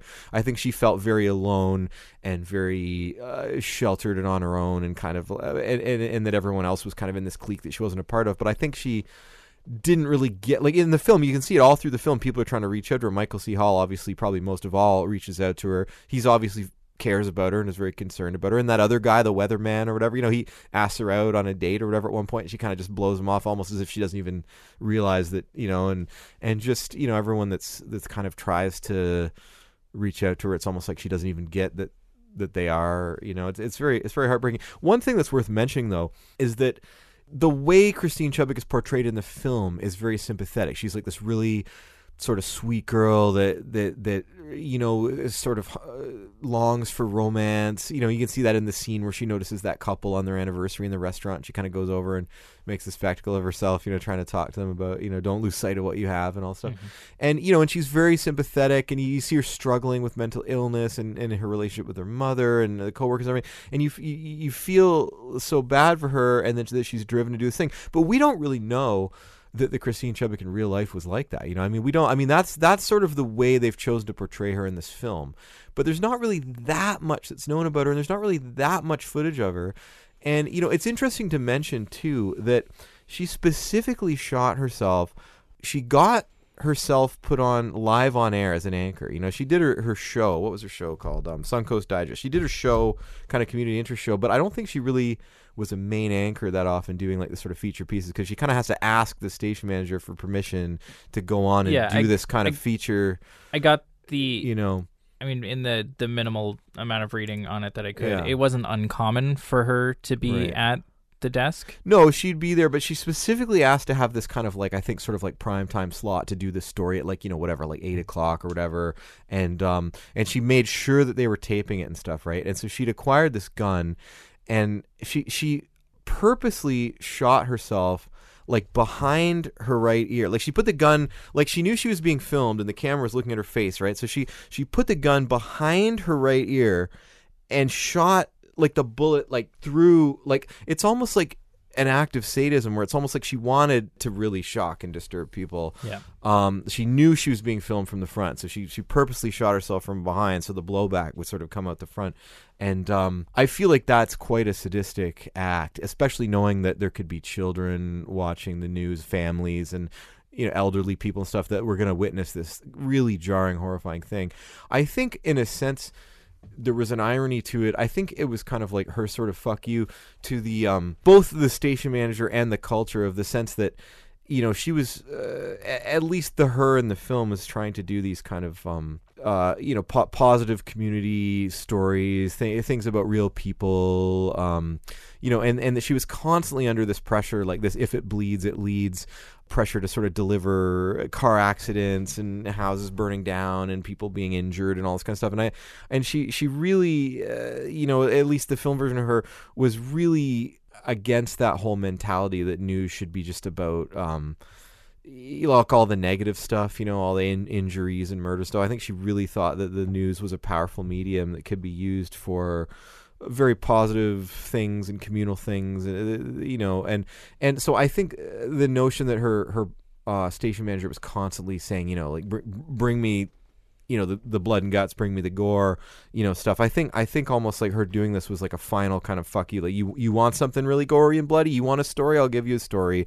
And she shoots herself on television, and she even prepared that statement where before she did it, she said something like, in keeping with WXLT's policy of blood and guts journalism, if it bleeds, it leads journalism, and in living color, you're now going to witness a television first and attempted suicide, whatever. And that's basically, paraphrasing of what she said before she did it, which is kind of like her saying, okay, if you guys, if that's what you want, if you don't want, these positive community stories I've been trying to cultivate, if all you want is just accidents and murder and bloodshed and misery and stuff like that, here you go. Yeah. Fuck you. Yeah. I mean, like, there's no question that there's some degree of premeditation and whatnot involved, and having that be, well, because she typed out her own like, not only did she write like what she was going to say before she did it, but she typed out what the anchor was supposed to read after, like 29-year-old journalist Christine Chubbuck shot herself live on television today. She's now in critical condition at such and such hospital. Yeah. Like the whole thing was plotted in advance. And I mean, the fact that she calls it an attempted suicide and that she makes sure to report that she's in critical condition, like, there's a whole lot going on there. It's kind of eerie because that is what actually happened, though. You know what I mean? Like, I mean, she reports that it's a suicide attempt and that she's been rushed to whatever the hospital was, and that she's in critical condition. So, but like, really, what happened was, I don't think she died for about 14 hours or something, and she really was rushed to that very hospital, and she was listed in critical condition. Yeah. So her report was totally accurate. Yeah. And I mean, I think that the movie gives kind of a more satisfying narrative for why she did what she did. Yeah. As opposed to the limited amount of knowledge that we and anybody really had about the real Christine Chubbuck. In reading about it, though, the thing that really confused and upset me was her mom, who, and I mean, it's so easy to blur the lines now at this point, like, having read some reports about it after having seen the movie. Like, I want to make sure I'm not putting one into the other, but having the mom say, like, oh no, the reason she did this was because she wasn't satisfied with her personal life. Yeah. And just like, that's the only reason that she had. So then for me, I'm like, well, is that because her mom didn't know what else was going on, or am I projecting like movie Christine's feelings onto the real person, which does kind of do a disservice to her? It's really hard to do. It's really hard to tell, because there's not really that much known about the real Christine Chubbuck. I mean, obviously maybe to her friends and family and coworkers and stuff, but I mean, for the public, it's basically just like this journalist in Florida in 1974 did this really strange and intense thing. Then you have a bit of footage of her and you have some pictures of her and things like that, but you don't really know. I even wondered, before this film came out, because there is kind of a harshness about her when you watch her, like the footage of her doing interviews and stuff like that. There is this kind of almost like a caustic kind of harshness to her. And in the Kate Plays Christine film, Kate Shield talks to I think it was one of her co-anchors or something, and they said that, Christine actually wasn't a very good interviewer. She was very blunt, and she would just kind of like ask questions, but she wouldn't follow up or have a back and forth. She just kind of hammer on, and kind of. And I wondered, looking at footage of her and reading about what she did, and just the fact that she did put the gun sort of behind her head and shoot like the bullet like through her head toward the camera. So I wondered if she had a little bit of that, the kind of like we were talking before about the kind of sadistic kind of rubbernecking, the people that are kind of get preoccupied with serial killers and murders and suicides and kind of graphic imagery and sadism and stuff like that. Like I wondered if maybe that was something that she maybe was battling too. I know sometimes the symptom of obsessive compulsive disorder can be to be fixated on grotesqueries or sadistic scenarios and things like that. I mean, you hear stories about Michael Jackson had allegedly shown children footage of animals being killed or tortured or something like that. I don't know if that's true or not, but I wondered before seeing the film if perhaps she did have like a very dark side. And that, because anybody who kind of plans to do this, to commit suicide live on air, knowing that there's people watching, that there's families watching, elderly people, children and stuff, and does it in such a sort of pre-planned kind of way of just placing the gun sort of behind her head and stuff like that, like toward the camera and so forth. I wondered if there was kind of an element of sadism kind of in her doing this, like I'm gonna really fuck these people up kind of element. But then in the film version of Christine, like I said, you get a very sweet, sympathetic kind of version. You get a version of Christine, and it could be true, it could be the real version, or maybe it's just a fictionalized version. But you get this woman who seems like a very nice, earnest, considerate, empathetic person who's trying really hard to struggle, as a woman in a very patriarchal, male-dominated workplace, and deal, with living with her mother at almost age 30 and being a virgin and suffering from depression and all the frustrations. I mean, the film kind of paints this picture of her as being a very sympathetic, decent person that just gets caught up and bogged down in her own kind of depression and neuroses and stuff, and just can't like claw her way out of it, and winds up succumbing to to her own kind of like self-doubts and depression and stuff like that. It paints a very sympathetic, very tragic picture of her. But there's we can't be sure necessarily that was the Christine Chubbuck of real life. Yeah, and I think, without more information and a time machine, like a degree in psychology, like us pathologizing exactly. The real Christine Chubbuck, just there's no way to know. She could be even more sympathetic in real life than she was in the film. There's no way to know. What we do have is this movie, and actually we ended up having to postpone this recording by about a week. A reason that I'm very glad for that is because I came across a thread on Twitter. It's probably the only time recently I've been able to say, like, I'm happy that I was on Twitter. Right. But there was this thread where somebody wanted to post a reaction to S-Town. I do not recall at the moment who it was, but did you listen to S-Town? No, I'm not familiar with S-Town. It was a very popular podcast, I believe from NPR, that started off like it was going to be a true crime podcast about solving this mysterious murder that happened, but then you end up actually following the story of the guy who called to report the murder in the first place. And spoiler alert for S-Town, but ultimately he ends up killing himself. Is this a true thing or a fictional thing? Yes, it's absolutely true. Okay, interesting. And what the person on Twitter pointed out is that before you start, like, as you see, like, top 10 lists of the greatest podcasts of 2017, before you jump on the bandwagon of calling S-Town one of the best things ever, just do remember how they treated suicide, because they just kind of snuck out of nowhere with it. They didn't prep you for it. And the writer of the tweets, and I do apologize for not remembering it, but I'll find them and I'll embed them in the show notes. But they point out that the way they handled suicide was quite irresponsible, in that if you just kind of like sneak suicide into narratives and don't deal with it by prepping people for it, and you don't deal with it by providing resources like at the end of the episode, like, hey, just so you know, if you are having suicidal thoughts, here are some resources that you can look out to. That if you tell a story where suicide seems like the natural solution to somebody's problems, and like the inevitable solution to somebody's problems, then that can be triggering to people to have suicidal ideation and to act on those thoughts. So I'm absolutely going to make sure either here or at the end of the episode to include some resources and some phone numbers and some places that you can contact. Because anybody who is listening, I am confident that the world is better with you in it. But I don't know if Christine as a movie does that.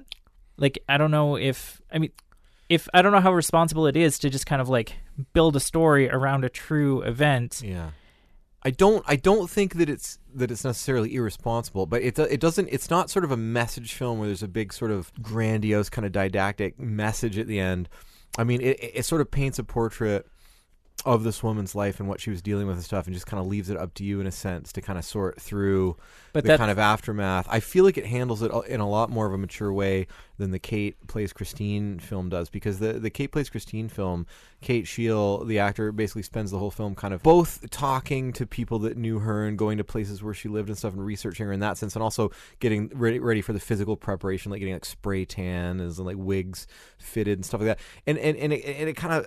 And she does these random scenes, like just like sprinkled through the film. And then in the end, there's this whole kind of weird moment where she's got the gun and she's like gonna do it and stuff. And then she starts saying, "I don't think I can do this." And at first, you think it's actually Kate Shiel saying, "Look, I don't think after all the preparation, everything I've done researching this woman, I can go through with it." But then it becomes very stagey. Like she starts saying this whole thing, like she gives this big monologue, and and maybe it was her, but it really seemed scripted to me, where she starts talking about, she starts casting judgment on the viewers, saying, you're all a bunch of fucking sadists and stuff. And I thought, oh, this is going to be interesting, like, because I thought they were going to have her not do it at the end, because I thought that was interesting to kind of build up the whole film to the scene where she's going to blow her brains out, and everybody, obviously all the kind of rubberneckers we're talking about, the kind of sadistic rubberneckers, are waiting for this moment where they get to see her blow her brains out. And I thought it's going to be neat because they're not going to have her do it. Like she's going to put the gun down at the end and say, I can't do this, and I thought that would be an interesting way to end it, by saying you're not going to get the thing that you, if you're the kind of person who's been waiting the whole film to see this thing happen,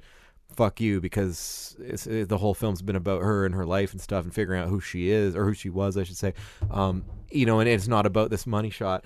But then they go through with it at the end. She's like, you're all a bunch of fucking sadists. And then she's like, oh fuck it, and she puts the gun behind her ear and blows her brains out anyway at the end. And I thought it was just kind of like, wait, what? Like I felt that film, no offense to the filmmakers or anything, but I felt that the way it was handled in that film was a lot less mature and was more kind of exploitative than the way it was handled in Christine. I thought it was handled in a very matter-of-fact way in Christine. I think there's still, in 2017, a huge stigma about mental illness. Obviously depression is one of the most common mental illnesses, and I'm not just talking about like melancholy or whatever, but but clinical depression is a very serious thing that can just, for someone experiencing it, make it feel like like all the color is just drained out of the world. I mean, I've had a lot of close friends and loved ones that have dealt with various mental illnesses, but specifically depression and clinical depression. And I have also myself gone through periods where I've dealt with it too. And I find that people can be very, not everyone, but many people can be very dismissive of it. And even to this day, I mean, it's something, mental illness is something that makes people very uncomfortable. It's something a lot of people kind of just want to pretend doesn't exist, even though like a vast percentage of human beings deal with it, whether it's depression or OCD or bipolar disorder. It's something that's extremely common. So many people these days are on some form of medication or antidepressant or antipsychotic or anti-anxiety drug or something. I mean, it's like the psychiatrists are dishing them out like candy these days, right? And I find that there's still such a huge kind of dismissiveness and intolerance to this. I find that with stuff that people that I've been close with have dealt with, and also myself, people have a tendency to say, you know, snap out of it or get over yourself, or they kind of tend to blame it on you, like say, you're doing this to yourself, you know, you could choose to be happy, or, you know, just fucking snap out of it, you know, I'm going to slap you across the face, like, and I think that they don't really understand, like, you wouldn't just get over your flu. If someone was born with like a heart murmur, or if they had like a brain aneurysm, or if they were a para or quadriplegic, or they had a severe deformity, or they were blind, you wouldn't yell at someone who was born blind. You wouldn't say, fucking snap out of it, man, you know, just fucking see. You can see if you want to, you know, just like open your eyes, you know what I mean? Like, you wouldn't yell at a guy in a wheelchair, you know, get up, you know, you're putting yourself in that chair, you know, just get up and walk if you want to walk, you know. But there's a tendency to people that have mental illness, especially depression, that people will just say, you know, like fucking snap out of it, man, you know, come on, you know, get over yourself, you know. Someone told me that recently, a woman I know said, you know, basically said, she said, all the most miserable people I know also happen to be the most self-indulgent, you know.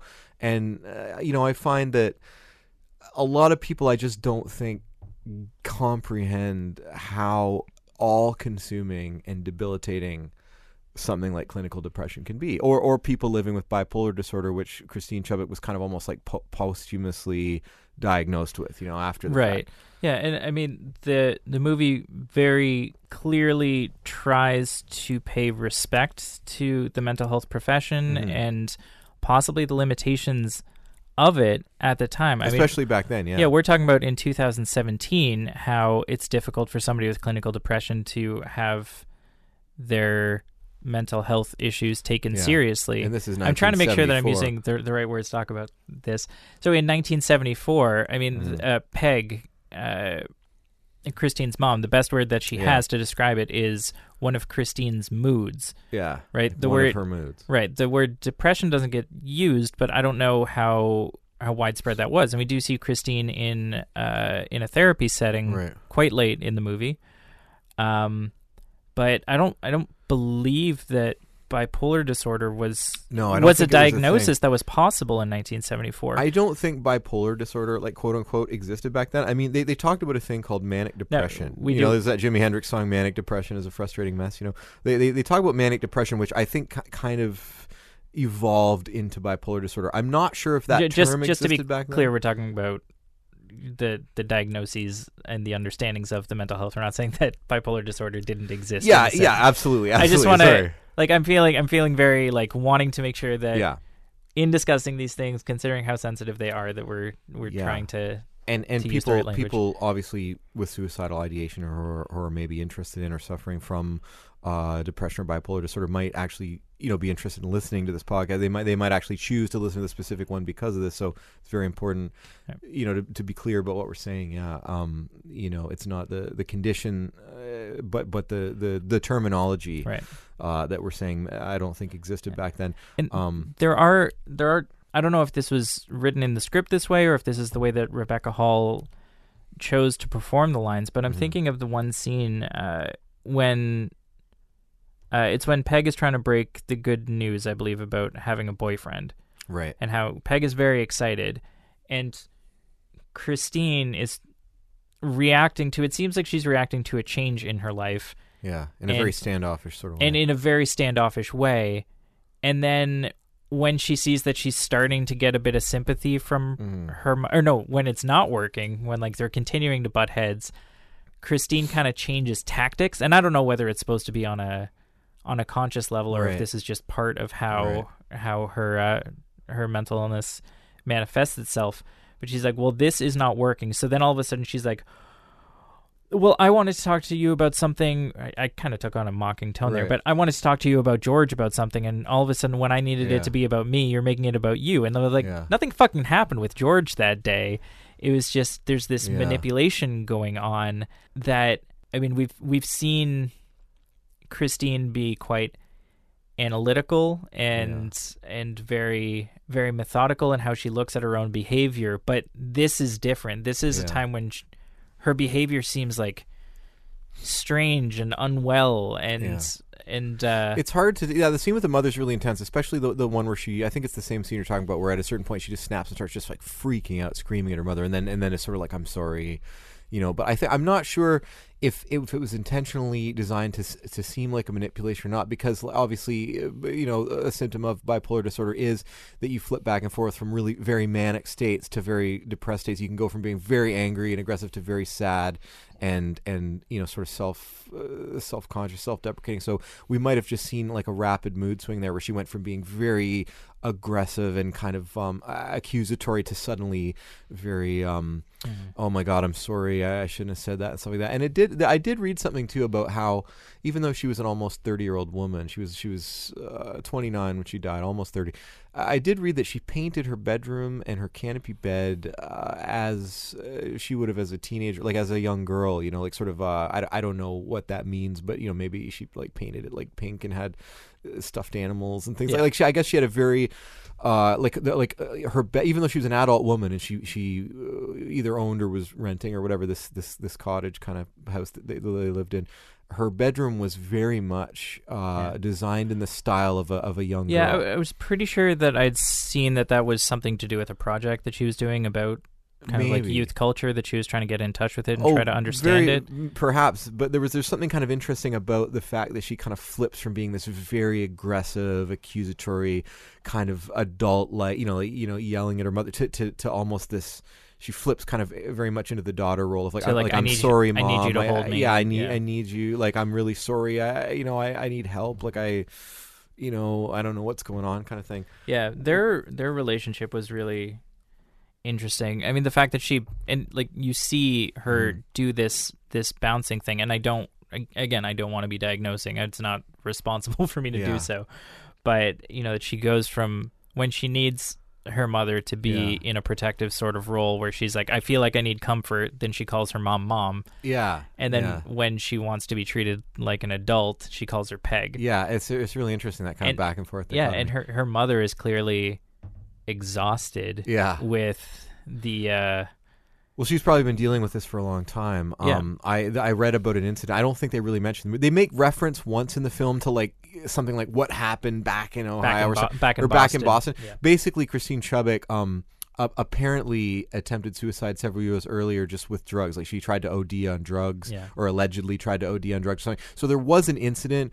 I don't know what she did. Maybe she took a bunch of sleeping pills or whatever. But obviously, these mood swings and this kind of suicidal ideation and cries for help and stuff like that have been going on for a long time. And you kind of get the idea that the mother character has probably been dealing with this for quite a while. It's interesting because the first time I saw the film, the first couple times actually I saw the film, I didn't realize that Christine Chubbuck kind of owned that house, or was at least the main person renting the house or whatever. I just assumed that it was kind of like the mother's house and Christine was still kind of like living at home. So when she's kind of yelling at the mother for smoking pot on the balcony or veranda or whatever, and she's kind of being very, like bitching at her for not paying the rent and stuff, I thought, this is kind of weird because it's almost like I thought she was kind of like had never moved out kind of thing and was still living with her mother but yet was like kind of barking all these demands and stuff. But then I just read like yesterday or whatever that it was actually Christine that I don't know if she owned the house or if it was just being rented her name or whatever, but the mother and brother had kind of come to live with her.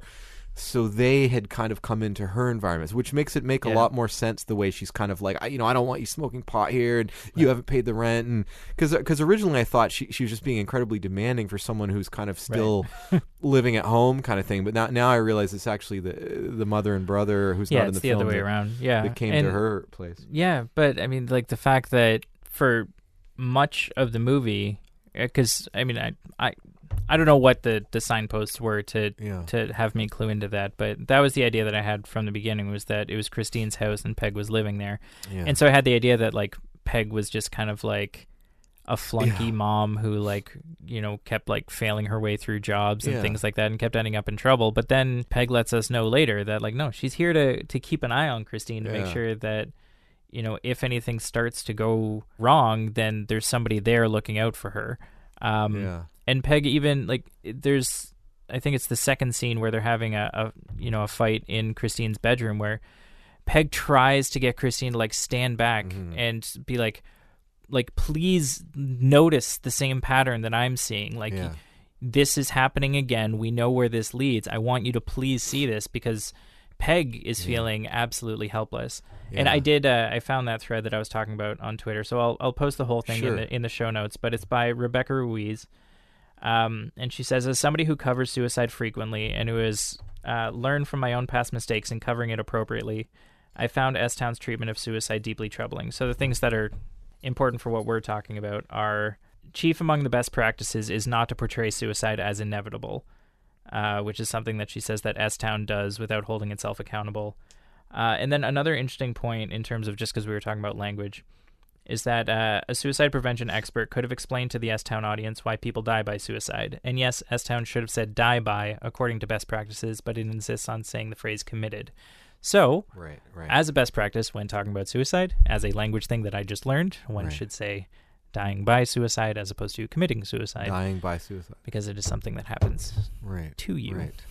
I forget where I was going. Right, but kind of stepping back. And the thing with the mother that was interesting is that it kind of does one of those. I think we talked about it maybe in the San Junipero podcast. The kind of Fight Club Marla, like Helena Bonham Carter shift, where like the first time you see the film, she seems kind of like this crazy nagging harpy, but then once you understand that the main character is severely mentally ill and has these multiple personality stuff, the second time you watch the film, suddenly she becomes this very sympathetic character that's obviously being very patient with this person and really trying her best, and it just kind of recontextualizes the whole thing. And in a very minor way, it kind of does it in this film too, because when you first kind of meet the mother and see the mother character, she's kind of seems almost kind of like an aged hippie, like she's kind of smoking weed on the veranda, and Christine's kind of mad about that, and she's kind of dating this new guy, and you get the feeling that maybe she's dating different people all the time and maybe bringing different people home, and it kind of annoys Christine or whatever. And she just, the way she dresses and everything, like she kind of seems like sort of aimless or rudderless in a way. But then there's that moment where she says to Christine, and forgive me, I can't remember like the actual quotes at verbatim, but she basically is like, Christine's kind of being very demanding of her, and she's just like, Christine, like, I'm just a person, you got to stop being so hard on me, like, yeah, I'm your mother, but we're both adults now, you're like this 30-year-old woman, like, I'm just a human being, like, you can't expect this much of me or demand this much of me, like, you got to treat me with a certain degree of respect, because we're both just people. I can't fix all your problems, I can't fix everything for you, we're both adults. I'm just a human being. I have faults and shortcomings and everything like everyone else. You gotta kind of cut me a break, right? You gotta cut me some slack. And I felt like that really humanizes her, because when you kind of initially see her, you think like, is she just this kind of I don't know what the word would be, like flibbertigibbet or kind of I don't know what the word would be, but she's smoking weed and bringing guys home and so kind of dressing like kind of like this kind of aged hippie, and but when she says that, you kind of get the sense that, wait a minute, like she's obviously done her best as a mother, and Christine's probably been a difficult child, to kind of deal with, on account of the fact that she hasn't really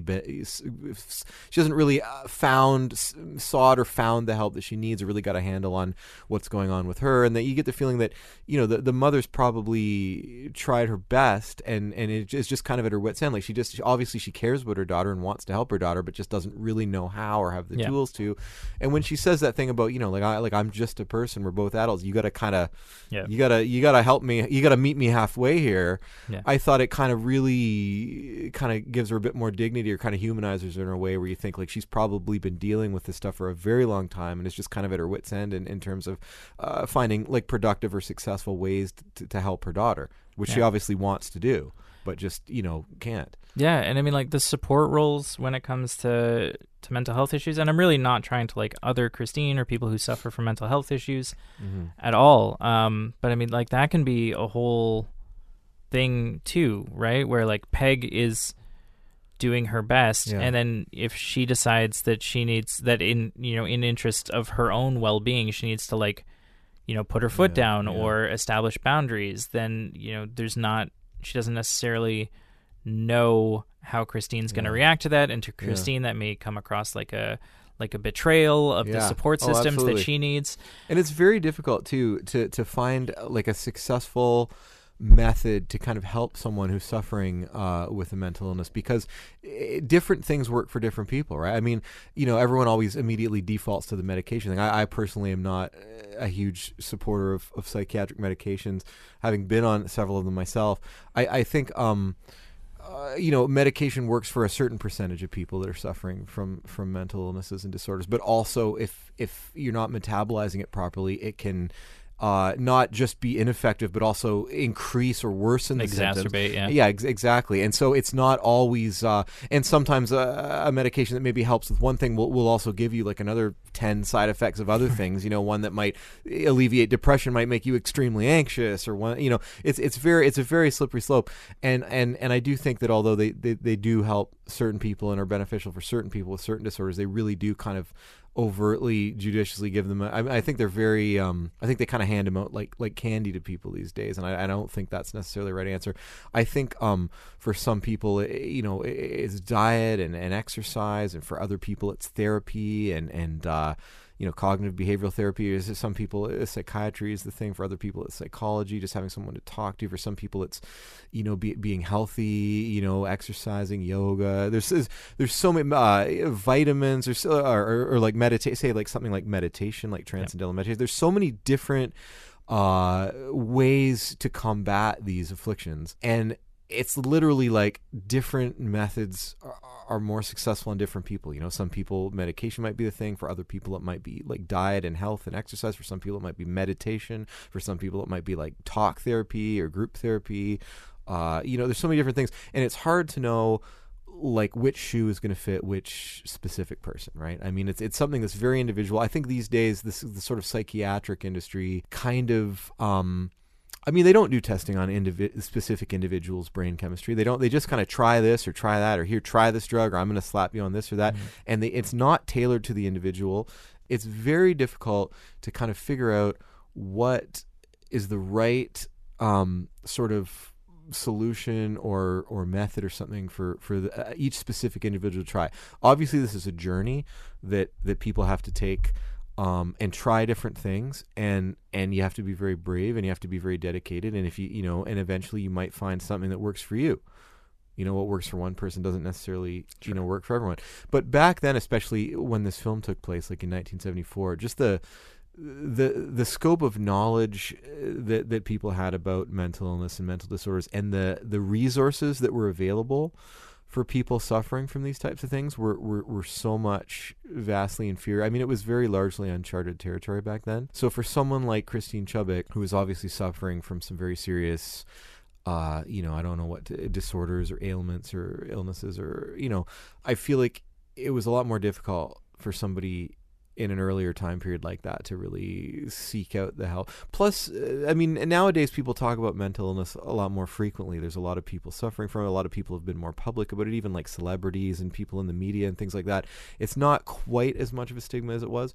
But back then, the further back you go in history, it was very stigmatized, and a lot of people weren't comfortable admitting that they were having problems like this, because they could be judged or demeaned or whatever for it. So a lot of times people suffering with these types of issues would just keep them to themselves, and then obviously that would just compound the problem, like what happens with Christine Chubbuck, where you get the feeling she's been living in this very self-deprecating, lonely, isolated state for so long that she almost has become entirely blind when someone does try to reach out to her, or when someone does care about her. And it's almost like having horse blinders on, where you spend so much time in this kind of interior state that it almost kind of warps your perception of reality, where the world that you see, or the perception of yourself that you have, is no longer accurate necessarily, or it's not necessarily the person that other people see, or the person that you are. I think things can become very distorted,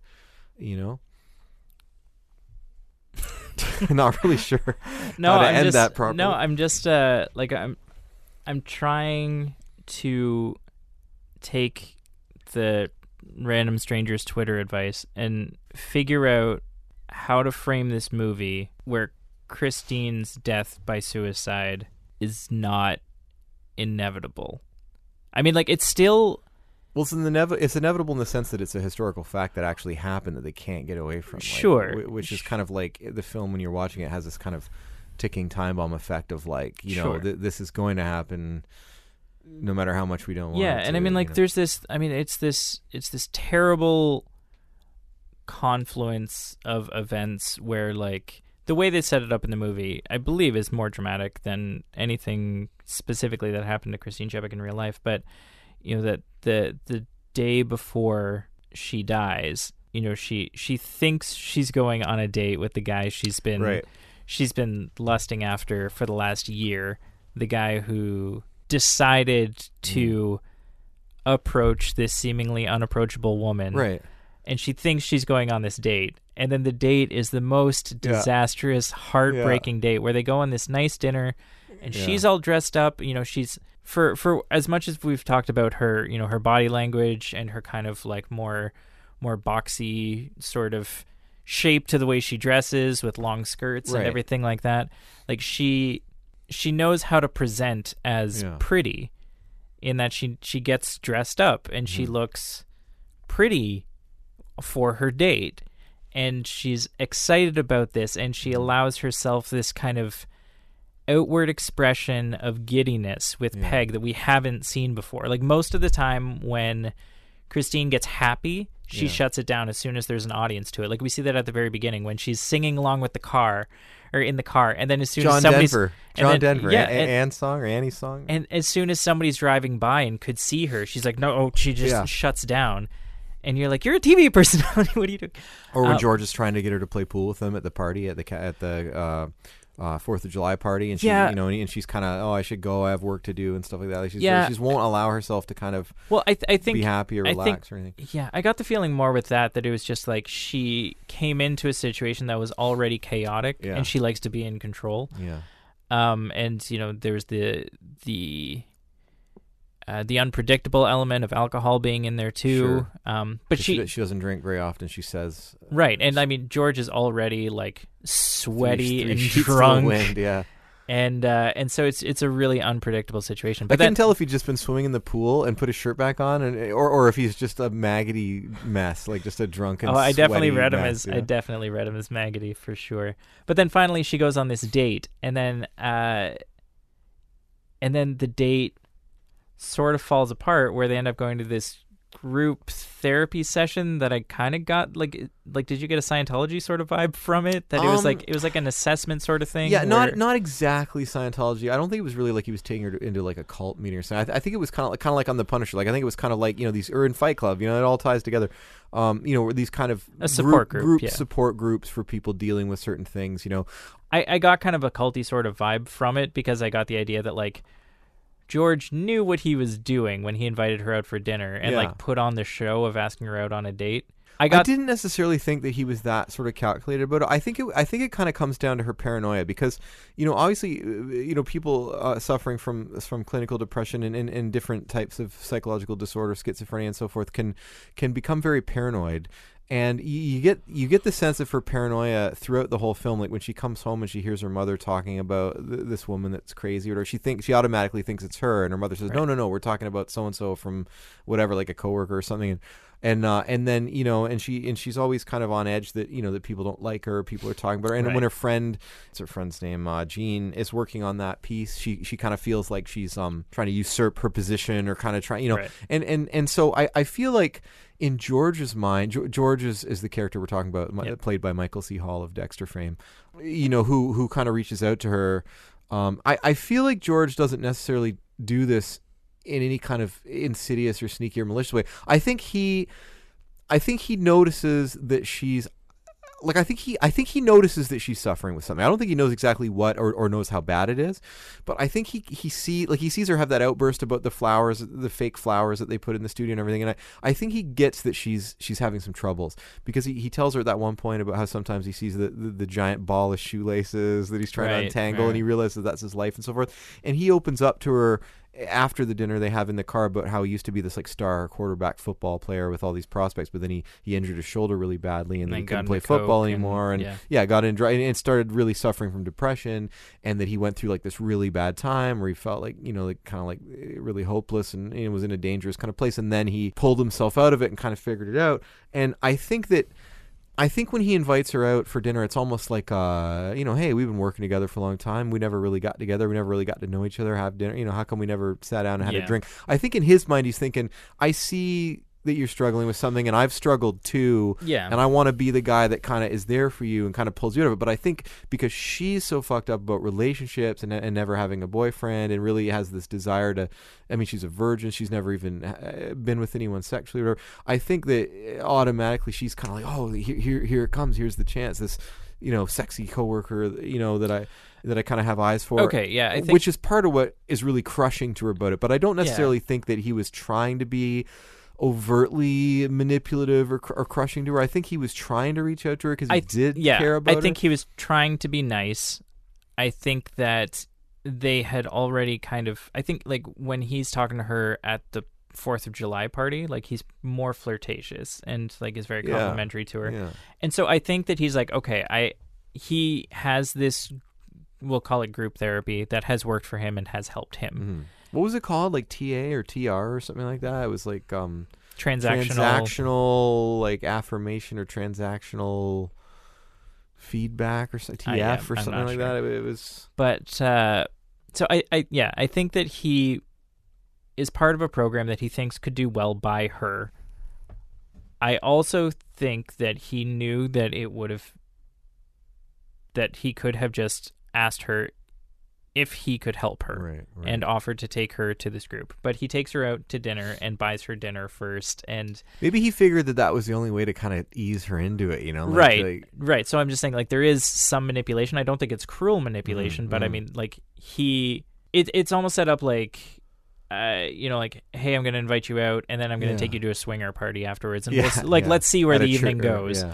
Right? Like it's a really great scene. That scene in the car. Yeah, it's really great because you see, like, she's kind of so elated that she's sitting in this car with him. She's kind of like, "Where are we?" And he's like, "Oh, this is my old high school. I used to go to school here." And he tells her the thing about being the quarterback and everything. But you see in the background cars kind of pulling into the parking lot, and you see her face slowly kind of become like she starts looking around like, wait a minute, like what's going on here? What are all these people? And there's that one moment where she says like, wait a minute, like what is this? Like, what is this place or whatever? And he's kind of like, right. So then, so they go through the therapy session or whatever. And as far as she's concerned, like, this might possibly even still be a date. This is maybe therapy part of date. This is part of this is part of what he does, and he's sharing part of himself with her. Mm-hmm. But then it's when he drops her off that the shoe really drops. That no, this wasn't a romantic date. So that's crushing blow 1. Crushing blow 2 is that he finds out that, or he tells her that he's going to Baltimore, that he's getting the big promotion, and that she's not.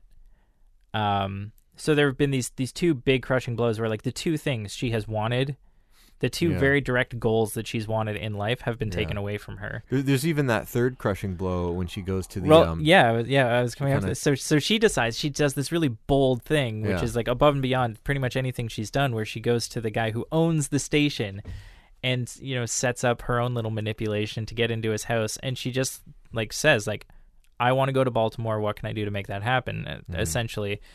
And there's that especially crushing blow where it turns out that George is going to Baltimore, but so is Andrea, the hot like sportscaster woman, like the blonde, that just seems kind of ditzy and it turns out that like the station owner is just like, she's hot. That really confirms the whole kind of misogyny, the kind of patriarchal, misogynist angle of the whole thing. Because Christine spends like the whole film trying to sell herself on doing these stories with depth, these community stories about real people. When she takes the kind of sensational story of that house burning down and focuses just on that man, in the ambulance that's telling his story. That story was so good. Yeah, it was so interesting and so cool. And they're saying like, but where are the shots of the burning house? And it's just some guy talking and stuff. And she's really trying to do this interesting work. And she's this smart, capable woman, and she's really being assertive, and she's really reaching out and trying to grasp the thing that she wants. And she goes to the what would you call him? The network, like the owner, or the head producer, or the guy who basically owns the network, who's been hanging out at the network for the last couple of weeks to try to poach some talent for like a bigger station in some other city or whatever, right?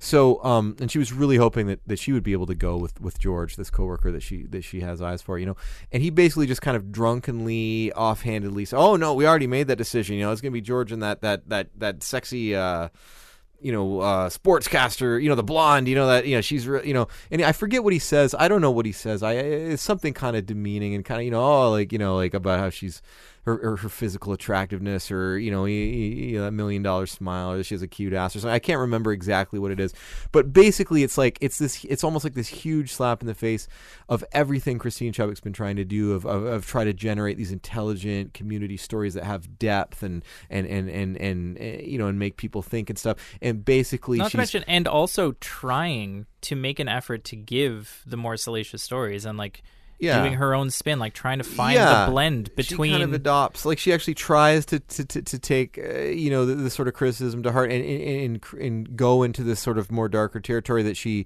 wouldn't normally go into, but still put her own kind of intellectual spin on it. And basically is just told, no, we're going for the hot sportscaster, the blonde chick, or whatever, the cute ass or whatever. I forget what he says, but it just seems so demeaning.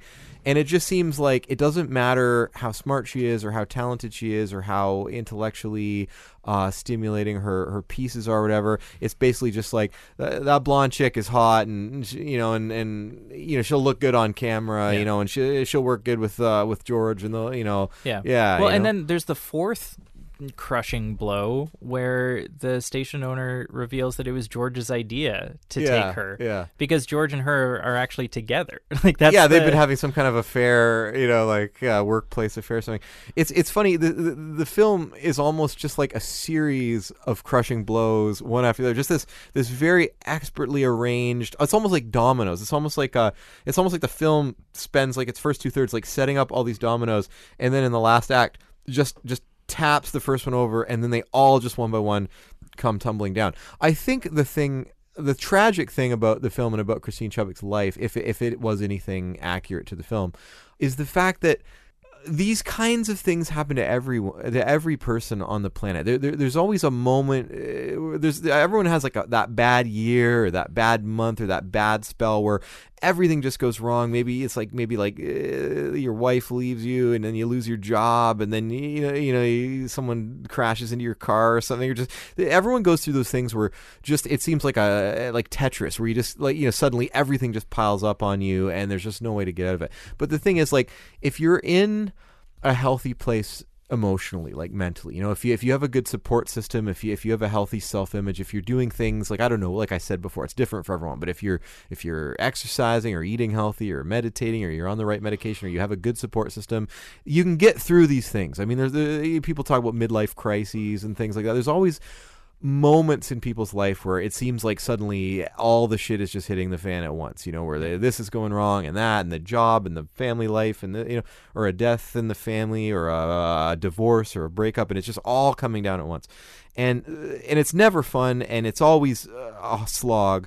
But if you have a good support system and you're in a relatively stable place emotionally, you can get through it. It's like they say in Fight Club, where when you hit the bottom, there's only one way you can kind of go, and that's up, right?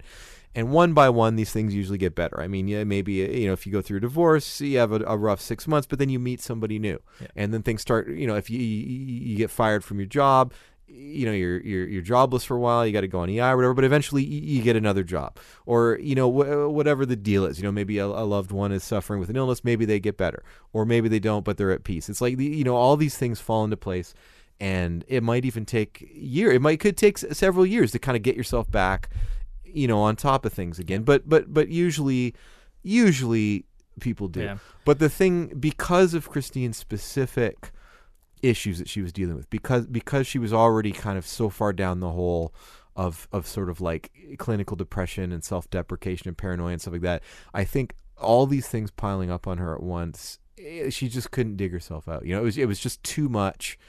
She just couldn't see an exit. She couldn't see a ray of light sort of poking through anywhere that she could kind of latch onto. One of the really frustrating parts, in at least the way it gets performed, is that Rebecca Hall makes Christine so affable and so charismatic and so self-aware when she's made the decision that she's made about what's going to happen next. When she talks to the station head and she really charms her way back into getting that spot at the top of the show.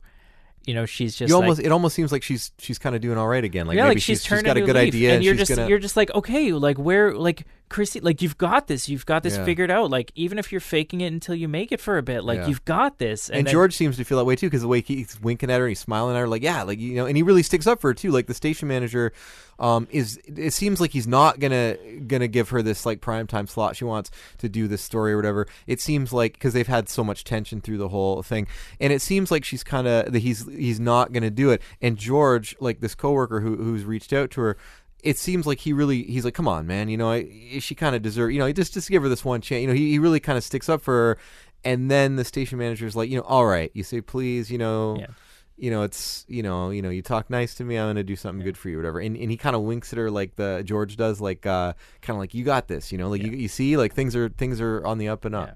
What it did make me think of in terms of where maybe Christine's head is at is, if you remember when she's talking to Dice, the weird gun guy, the Dice guy or whatever.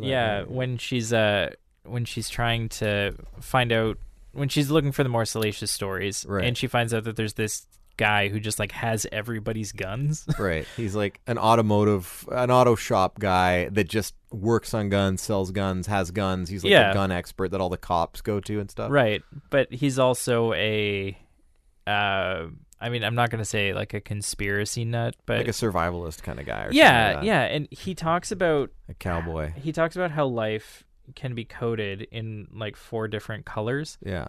And I thought it was interesting to kind of look at where Christine is at along these. So condition white is the same. It's just like where most people are, that they're just kind of like going through life. Yeah, totally vulnerable and unaware of any threats or surroundings. Yeah, and then condition yellow is you start to become aware of your surroundings. So that's kind of like where Christine is at already all the time. Condition orange is awareness of surrounding and threats. Yeah. And then red is when you're aware of all the surroundings threats and threats, and you're ready to take action against them. Yeah. And that kind of language, if I had heard that 2 years ago, NRA. What feels weird about Dice is that Dice is this guy feeling that way, but he's also like surrounded by guns. Yeah, and that's so many too. He must have like 70 guns, like it's 50 or 60 guns. Absurd amount of guns, handguns, rifle, shotgun. It's like an entire back room that's just like a smorgasbord of weaponry. So like this guy in condition red, fully armed. That worries me. He's the Punisher, basically. Yeah, exactly. Punisher in condition red, like he's at the point that he's willing Punisher to take lives action in condition red. Threats. He basically lives and breathes in condition red. And when Christine gets to condition red, because she has a gun in her hand, the results are extremely tragic. And it could also be sort of a roundabout, almost like kind of accidental sort of comment on gun control as well. Because if it were harder for her to obtain that firearm, she wouldn't be able to do what she did. It was so easy for her to just go and get this gun and just walk around every day with this gun in her purse and just buy bullets and then just take the gun out live on air and shoot herself in the head. If there were stricter laws for gun control, even pertaining to mental illness or people who are in or have been in psychiatric care or whatever for suicidal ideation or clinical depression or whatever, then she may not have been able to obtain the firearm that she ended her life with. Yeah, and when people talk about gun control, I think it's largely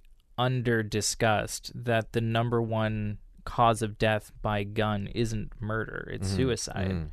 Right? By and large, my understanding is that suicide is largely a situational thing, and that if you can get into a different situation, then you're likely to survive, right? Well, if you can get outside of that moment. But the problem is that because of the nature of a gun, there is a so good quick chance of and success. Easy to use and fatal. It's so simple. You just press this button and you don't exist anymore. I think the thing is, with regard to what you're saying, is that I don't think anybody really wants to die. I don't think really anybody on the planet really wants to die. The thing is, people want to not be in pain. That's the thing, right? People don't want to be in horrible pain. Yeah, and in Christine's case, I don't want to diminish the choices that Christine, either fictional or real, made. But so much of what changed for her was that her goals were taken away from her, and it drastically changed the direction of her life and made her feel like all of her goals were for nothing. Yeah. But also, I mean, thinking optimistically, if she could have gotten past that to the point where it said, okay, so now I have reset my expectations. I'm not saying that she should have like aimed for less in life. That's not what I'm saying. But if she had kind of navigated through that and gotten to the point where she could have seen the world in this new reality and understood that this is how the game gets played. Yeah. And then applied her formidable skills and her, her perception and her, in some cases, really capable self-analysis. She could have applied that, and done the thing and figured out a way to do it. Like I do believe that. At least the movie version, which may be naive of me, but like I believe that she could have fucking killed it at that station. She no did, pun intended. She really did seem like a very capable, intelligent person. And I think that part of it too was the era, because I think if she existed today, she probably could have gone far, because, here's this woman back then, this intelligent, articulate woman that has all these ideas of how she wants to kind of better the station and kind of expand and, and grow. And she's living in this like very patriarchal society, working this very patriarchal job, dealing with misogynist bosses and station heads and stuff like that, just being cut off at the knees at every turn of what she's trying to do. But I think, like, were she to exist in today's world, not that it's entirely devoid of misogyny or patriarchal constraints and stuff, but I think that were she to exist today, she could have probably achieved everything she wanted to achieve and not had as, I'm not going to say had any of, but not had as much of the opposition that she dealt with in 1974. I think you said an interesting thing when you were talking about her expectations. There's actually that scene where she goes to that sort of group therapy session with George, and she's playing that game, yes, but with that woman. That woman actually suggests to her, have you thought about managing your expectations? Because they're playing this game where she has to say, I want to do this or I want to do that, and the other person, but I can't, and the other person says, well, have you thought about doing this, or maybe you should try that, and then the person has to say, yes, but this won't work because of this or that. So they're playing this game, and she's saying, I really want to get this job, but it's gone to this, the woman's saying, well, have you thought about, managing, or she's like, I want to be in a relationship, but I want to have a child, but they're saying I might not be able to have a child now. She's saying, well, have you thought about adopting a child? And she's like, yeah, but I always wanted to have my own child, and I want to be a mother. She basically is just saying, have you thought about this? Have you thought about that? Have you thought about this? And then there's that really heartbreaking moment at the end where she says, like all these things, like, have you thought about adopting a child? Have you thought about just managing your expectations so, you're satisfied with less than what you're shooting for now? And she says something like, I can't remember the quote verbatim, but it's like, yeah, but I've just always wanted, to have a partner and to have a child and to do a job that I want to do, and to do work that I believe in. So, I mean, these are basically very valid, very simple goals. She wants to have someone love her and to love them. She wants to create a life and have a family. She wants to do a job that's something that she feels passionate about. She wants to do the kind of work that she wants to do, and she feels that she has something to offer in this field. And it's not necessarily incredibly unrealistic for her to have these goals, just to meet someone that cares about her, to start a family, to do a job that she feels passionate about, that she's good at. These aren't necessarily super lofty goals. She's not saying she wants to go to the moon or she wants to be a A-list movie star or something. She's just saying, I want to do something that I feel passionate about. I want to share my life with someone. I want to have a baby. And I think, the idea of having to sort of downsize or truncate these ideas, I think she's just kind of like, is it that unreasonable for me, a 30-year-old woman living in this world, to want to have a partner, to have a family, to have a job that I like, that I'm good at? I mean, these goals don't seem that lofty or unrealistic. I mean, this just seems like goals that anyone would want to have. Yeah, there's definitely a helplessness that comes from being told that even fundamental dreams are too much, are unattainable. And that's where, I mean, that's the mental gymnastics that I think that, maybe that's me coming from a place of, great privilege when it comes to mental health, and, being able to navigate in that way. Like I don't know what it's like to have Christine's brain chemistry. Right. So, maybe it's insensitive for me to be trying to tell her how to do better, I guess. Yeah. So we're a little past the 2-hour mark at this point. We don't want to run into like the 3-hour conundrum of last time. Is there anything that you want to blitz through? I know that you want to mention I want to blitz through a few things. So one is Michael C. Hall. Absolutely. Great performance from him. Yes. Dexter, Michael C. Hall of Dexter fame. Yeah, I mean, I just thought that he put on a great performance. I understood the appeal of him. I felt like I didn't want to approach him drunk at that party because I didn't feel socially equipped to. Like he was operating on a different plane than I was. The sweaty chest, the open shirt with the sweaty baby oil chest. Yeah, did you just go maggoty? Yeah, maggoty. So just a shout out to him for that, and for how he played up the whole dynamic. The like well-intentioned, but I know I'm charming, so I can get people to do things, and I maybe don't realize the effect that I have on women, even though I get off on the effect that I have on women. Yeah.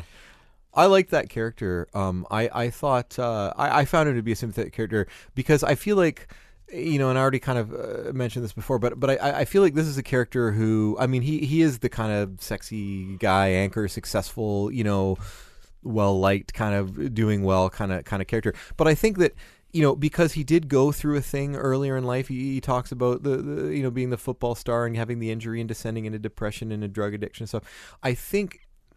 I do find it, kind of interesting that he's able to sort of see that Christine, like obviously he doesn't understand exactly what she's going through or where it stems from or what's going on, but he does see that this coworker of his is going through a thing and that she's kind of, kind of in peril, or that she's struggling, and he does reach out to her, knowing that he was in a place before where he needs. So he mentions this friend of his or something that reached out to him and kind of helped pull him out of this kind of funk that he was in, and so he tries to do the same thing to her. Whether he does it entirely properly, I don't know. Whether or not he uses her obvious kind of affection toward him, it's hard to say in the film whether he's kind of oblivious to the fact that she has this huge crush on him or not. But essentially, I think he does a good thing by seeing a coworker that's kind of in trouble, that's kind of struggling, and trying to kind of reach out to her and help her. I do think there's something kind of endearing about the character, even if he is a little bit clueless or a little bit of an alcoholic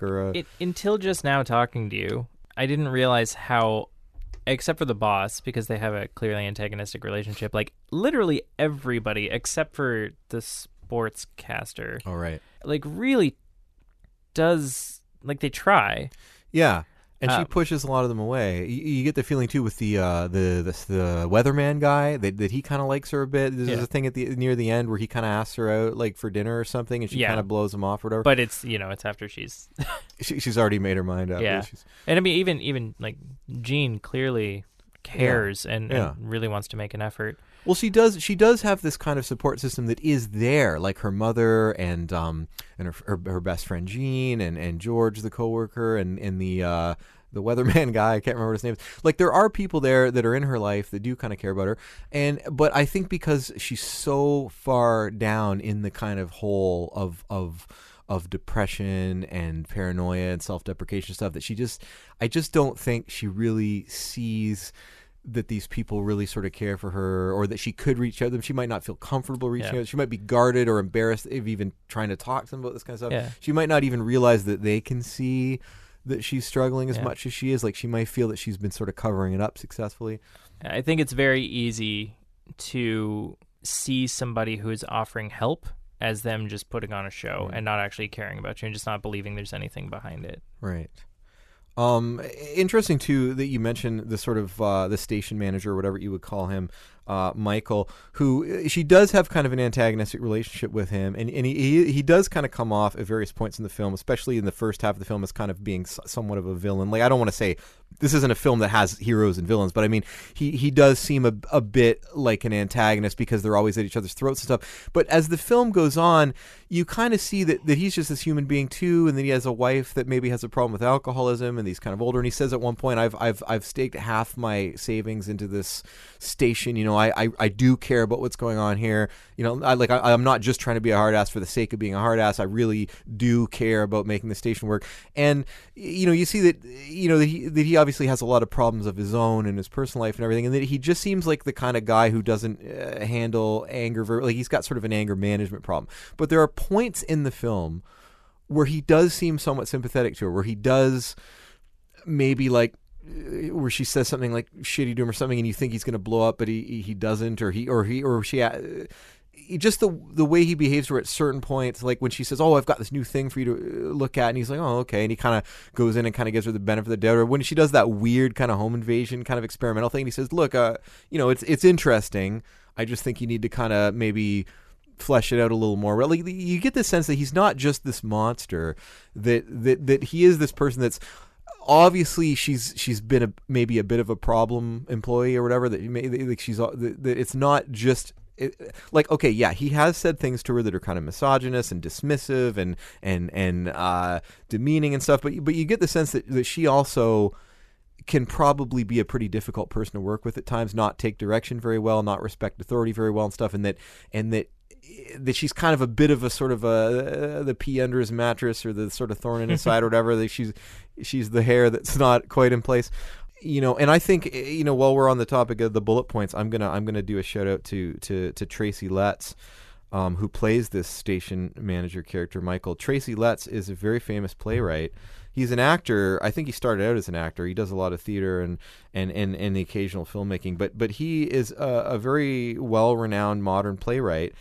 He wrote the play Killer Joe, which William Friedkin turned into a film. He wrote the play Bug, which William Friedkin, director of The Exorcist, also turned into a play. I think Tracy Letts' biggest claim to fame maybe is that he wrote the play August, Osage County, which I think won like a Pulitzer Prize or something like that, or a big theater award, and then they made a film version of it with like Meryl Streep and Julia Roberts and a whole it has like a star-studded cast.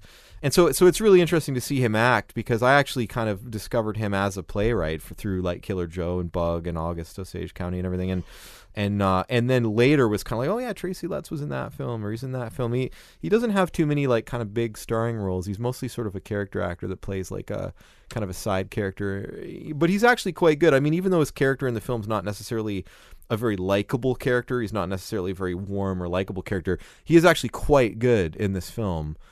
The whole cast, I should say, like you know, I talk about Rebecca Hall a lot, but the whole cast, Rebecca Hall, Michael C. Hall, unrelated, and Tracy Letts, and just everyone in this film is very good. Another bullet point I wanted to mention also was that the whole Christine Chubbuck story allegedly was an inspiration for Paddy Chayefsky's script for Network, the 1976 Sidney Lumet film that's thought of as one of the greatest films of the entire 1970s. It's directed by Sidney Lumet, written by Paddy Chayefsky, and obviously contains the famous line, "I'm mad as hell and I'm not going to take it anymore." You know, Peter Finch. You know, it's about this character Howard Beale that announces he's like a network anchor that announces that he's going to commit suicide live on television, and then becomes this kind of, I think they call him the mad prophet of the airwaves or whatever, where they give him this show where he's basically losing his mind. He's basically this, like, you know, I'm not sure how old he's supposed to be, middle-aged, definitely, maybe 50s, 60s, you know, guy who spent his whole life as a news anchor, and he's had this nervous breakdown. I think they mentioned at the beginning of the film that maybe, like, his wife died, or maybe he lost a child and his wife left him or something, and he started drinking heavily, but essentially something just snaps in this guy, and he's basically starts, like, gradually losing his mind, you know, like hearing voices and things like this, and so instead of getting him the help that he needs, you know, because it is 1976, they just... the sort of ratings-hungry, sociopathic higher-ups at the network give him his own show, right, where he just starts expounding on all manner of kind of existentialist, kind of paranoid, anti-establishment kind of existential kind of diarrhea. And some of it is quite funny. There are people that say that Paddy Chayefsky had already started writing it before that, and that it was just a thing that he was doing. And then other people say that it was the Christine Chubbuck incident in 1974 that inspired it. I guess maybe we'll never know. But it is just an interesting kind of aside that 2 years after the Chubbuck incident, this film came out about a network, a struggling TV network, Right. where an anchor said that he was going to kill himself live on air. And All right, man. Well, let's wrap this up the way that we always do. Very straightforward. Either a thumbs up or a thumbs down on your Netflix profile, and an MVP, if you can pick one. Okay, I'm going to give this film a very enthusiastic thumbs up. I would say that this is one of the best, most kind of emotionally disarming films I've seen in probably the last decade or so. A very difficult subject matter, which could have been handled in a very exploitative, very inappropriate way. And I think that I would say, in my personal opinion, I think they did it justice. I think that they told this woman's story in a very I don't think they shied away from things, but I think they rendered her story in a way that was respectful, in a way that was empathetic, and so I would give it a very enthusiastic thumbs up. And my MVP for this film undoubtedly has to go to Rebecca Hall. I mean, there's obviously a lot of great people in this film: Tracy Letts, Michael C. Hall. I can't even remember the name of the guy that wrote the script. I actually can't. I apologize. His name has escaped me. And Antonio Campos for rendering a very well directed film, a very nice looking. Craig Shillowick, I guess, is the script writer. A script that is respectful and occasionally actually kind of funny. Some of the absurdity of the stuff that's going on at the station, some of the newscasts when they're talking about erratic flight patterns of a pelican and stuff like that, and there's actually some very absurdist kind of like when she's listening to the police radio and this random police officer says, "I finally touched Maureen's pussy last night," and stuff like that. Or sales of lemons are on the rise in southern Florida. There's actually quite a few kind of humorously absurdist touches of just the kind of bizarre shit that they have to report all the time. But anyway, I think the film also is very, very nice looking and very well directed and very slick. But yeah, Rebecca Hall undoubtedly is my MVP for this episode. I mean, I talked about it earlier, but I mean, just the physical transformation that she does with herself in this film, just the like a whole different voice and the gait and the way she carries herself and her kind of stoop and her kind of tomboyishness and her sort of manliness and the awkwardness of the way she interacts with her coworkers and stuff like that. It's a tremendous performance by Rebecca Hall, and I was absolutely dumbfounded that she did not get an Academy Award nomination for this. I saw this film at TIFF at the Toronto International Film Festival. I think it was 2016. As soon as I saw the film, I thought, boom, that's it, in the bag. Rebecca Hall delivers the best performance of the year, Best Actress Academy Award, in the bag, no question. I thought the film would be recognized too. I thought it might be nominated for Best Picture. I thought at least for a Best Original Screenplay or Script or whatever it's called, and was just absolutely dumbfounded when the Academy Awards rolled around and it didn't even get a mention. It was not nominated for Best Picture. The script, I don't think, was mentioned at all. I don't think anyone even involved with the film in any way was mentioned. But the thing that really broke my heart was that Rebecca Hall did not receive a Best Actress Academy Award nomination, because I thought that this was a tremendous performance that was disarming and heartbreaking and endearing, and knowing what she's normally like in other films, like knowing how she's this very demure, beautiful, very ladylike personality. The fact that she kind of transformed herself into this very kind of gruff, kind of tomboyish, awkward, kind of manly character, and just pulled it off with such grace and poise as well, and still could at times come across as being very beautiful or being very sympathetic or very endearing or almost kind of sweet or cute in a way. I thought it was tremendous, and I thought that it was a great disservice to her and her performance to not mention this. The Academy Award that year went to Emma Stone for La La Land, and no offense to Emma Stone or Emma Stone's performance or anything, but I just thought that, that thing to me, I mean, the caliber of performance, when you compare this kind of musical to the weight of what Rebecca Hall did and Christine. I mean, I feel like it was a great disservice. I feel like, not that Emma Stone's performance in La La Land was bad or anything like that, but just that I just feel like Rebecca Hall was operating on a whole different level here, and that she did something that she should really be proud of, and did justice to this real life person, that had gone through this real ordeal. And I just I find it heartbreaking that she hasn't gotten the recognition that I feel that she deserves for this performance. I'm sure anybody watching it would acknowledge or recognize that it's a terrific performance, and that she did great work here. But I just feel like, for her sake, not that the people do these kind of things for awards or whatever, but I just feel like it would have been nice if there was a bit more recognition for this great work that she turned in on this film. For myself, thumbs up. I'm not entirely sure that I've answered all my own questions about kind of the responsibility of having this story out there, but I mean, at the very least, it elevates the humanity of Christine Chubbuck beyond just an entry in a list about people who have died on screen. And then, Rebecca Hall, for all the reasons that you said. I mean, it's 2 hours of meeting and empathizing and understanding, or trying to understand, or kind of becoming friends with a character that you're not ready to let go of by the end of it. And I think, by and large, that's the point. And so much of that is how Rebecca Hall brings that character to life, and then to not life. All right, man. Well, not to end it on a dour note, but thanks so much for doing this and for coming back again. And thanks so much for having me. I always really enjoy talking to you and discussing cinema and modern culture. Was there anything that you wanted to plug? I mentioned it already in the last podcast, but I'm one of the associate producers on a great documentary about David Lynch. It's called David Lynch: The Art Life.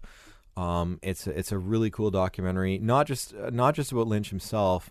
Obviously it's going to appeal to aficionados of David Lynch's work, but it's just a great documentary about the creative struggle in general, like of wanting to go into the arts as a profession or a vocation, and all the kind of opposition and difficulties, when you are not quite established yet, people, parents telling you should, get a more stable, you should maybe get a more serious kind of job, or people telling you it's never going to work out or whatever. So it's a great documentary about someone really struggling to, make it in this kind of field that's something that's difficult to break into, but they're incredibly passionate about. So it was released on the Criterion collection in, I believe, September, and it's available. I think it's Criterion.com on DVD and Blu-ray. I would urge anybody interested in either David Lynch or just the creative process in general to check that out. Also, I just want to plug the publication I was talking about earlier, Cinema Sewer. It's edited by my friend Robin Bougie, who just has a vast wealth of knowledge about all manner of clandestine aspects of film culture and pop culture and pornography culture and sleaze culture and art culture, and he's just a great guy. He has this publication. It's called Cinema Sewer. I'm looking at the website right now. It's www.cinemasewer.com. I would highly recommend these collections, these sort of soft cover book collections. There's 6 volumes out right now. I think they're about $25 a piece, maybe $25 each. They can be purchased through his website or on Amazon or Chapters or anything like that. And they're a lot of fun. I always joke around. I always say they're the best bathroom reading, the best toilet reading you're ever going to find, because there's just so much crammed into these volumes, and it's all like tiny little print, and like stills from obscure films and drawings and all kinds of stuff. Not safe for work, I suppose I should mention. There's a lot of pornographic drawings and explicit photographs and stuff. But anybody that has an interest in the sort of annals of quote unquote annals of cinema and pop culture in terms of adult films or slasher films or grindhouse cinema or horror films or 70s, 60s stuff, sleaze culture, independent comic books, anything like that. The thing is just a veritable cornucopia of information about this kind of stuff, and they're so fun to flip through. And so I just because the Cinema Sewer is where I believe I very first learned about Christine Chubbuck through reading an article, in one of the volumes. I'd like to give a big plug to that. Really fun book, and so Cinema Sewer and David Lynch, The Art Life. That's all I have to say tonight. That's awesome, man. Well, thank you again for doing this. For doing Thanks. 2 back to back. Back to back. What is it? Two in the same month or something like that? Or is it's been a while since that's happened. So congratulations. And they're strangely kind of interrelated too, because we talked about The Punisher and Christine Chubbuck in the last podcast, even though I hadn't seen The Punisher yet, and the Christine thing was just an aside. Yeah, this was really a spiritual sequel. They're sister podcasts, so you can go back and forth from one to the other. All right, man. Thanks again. Thanks so much, Dylan.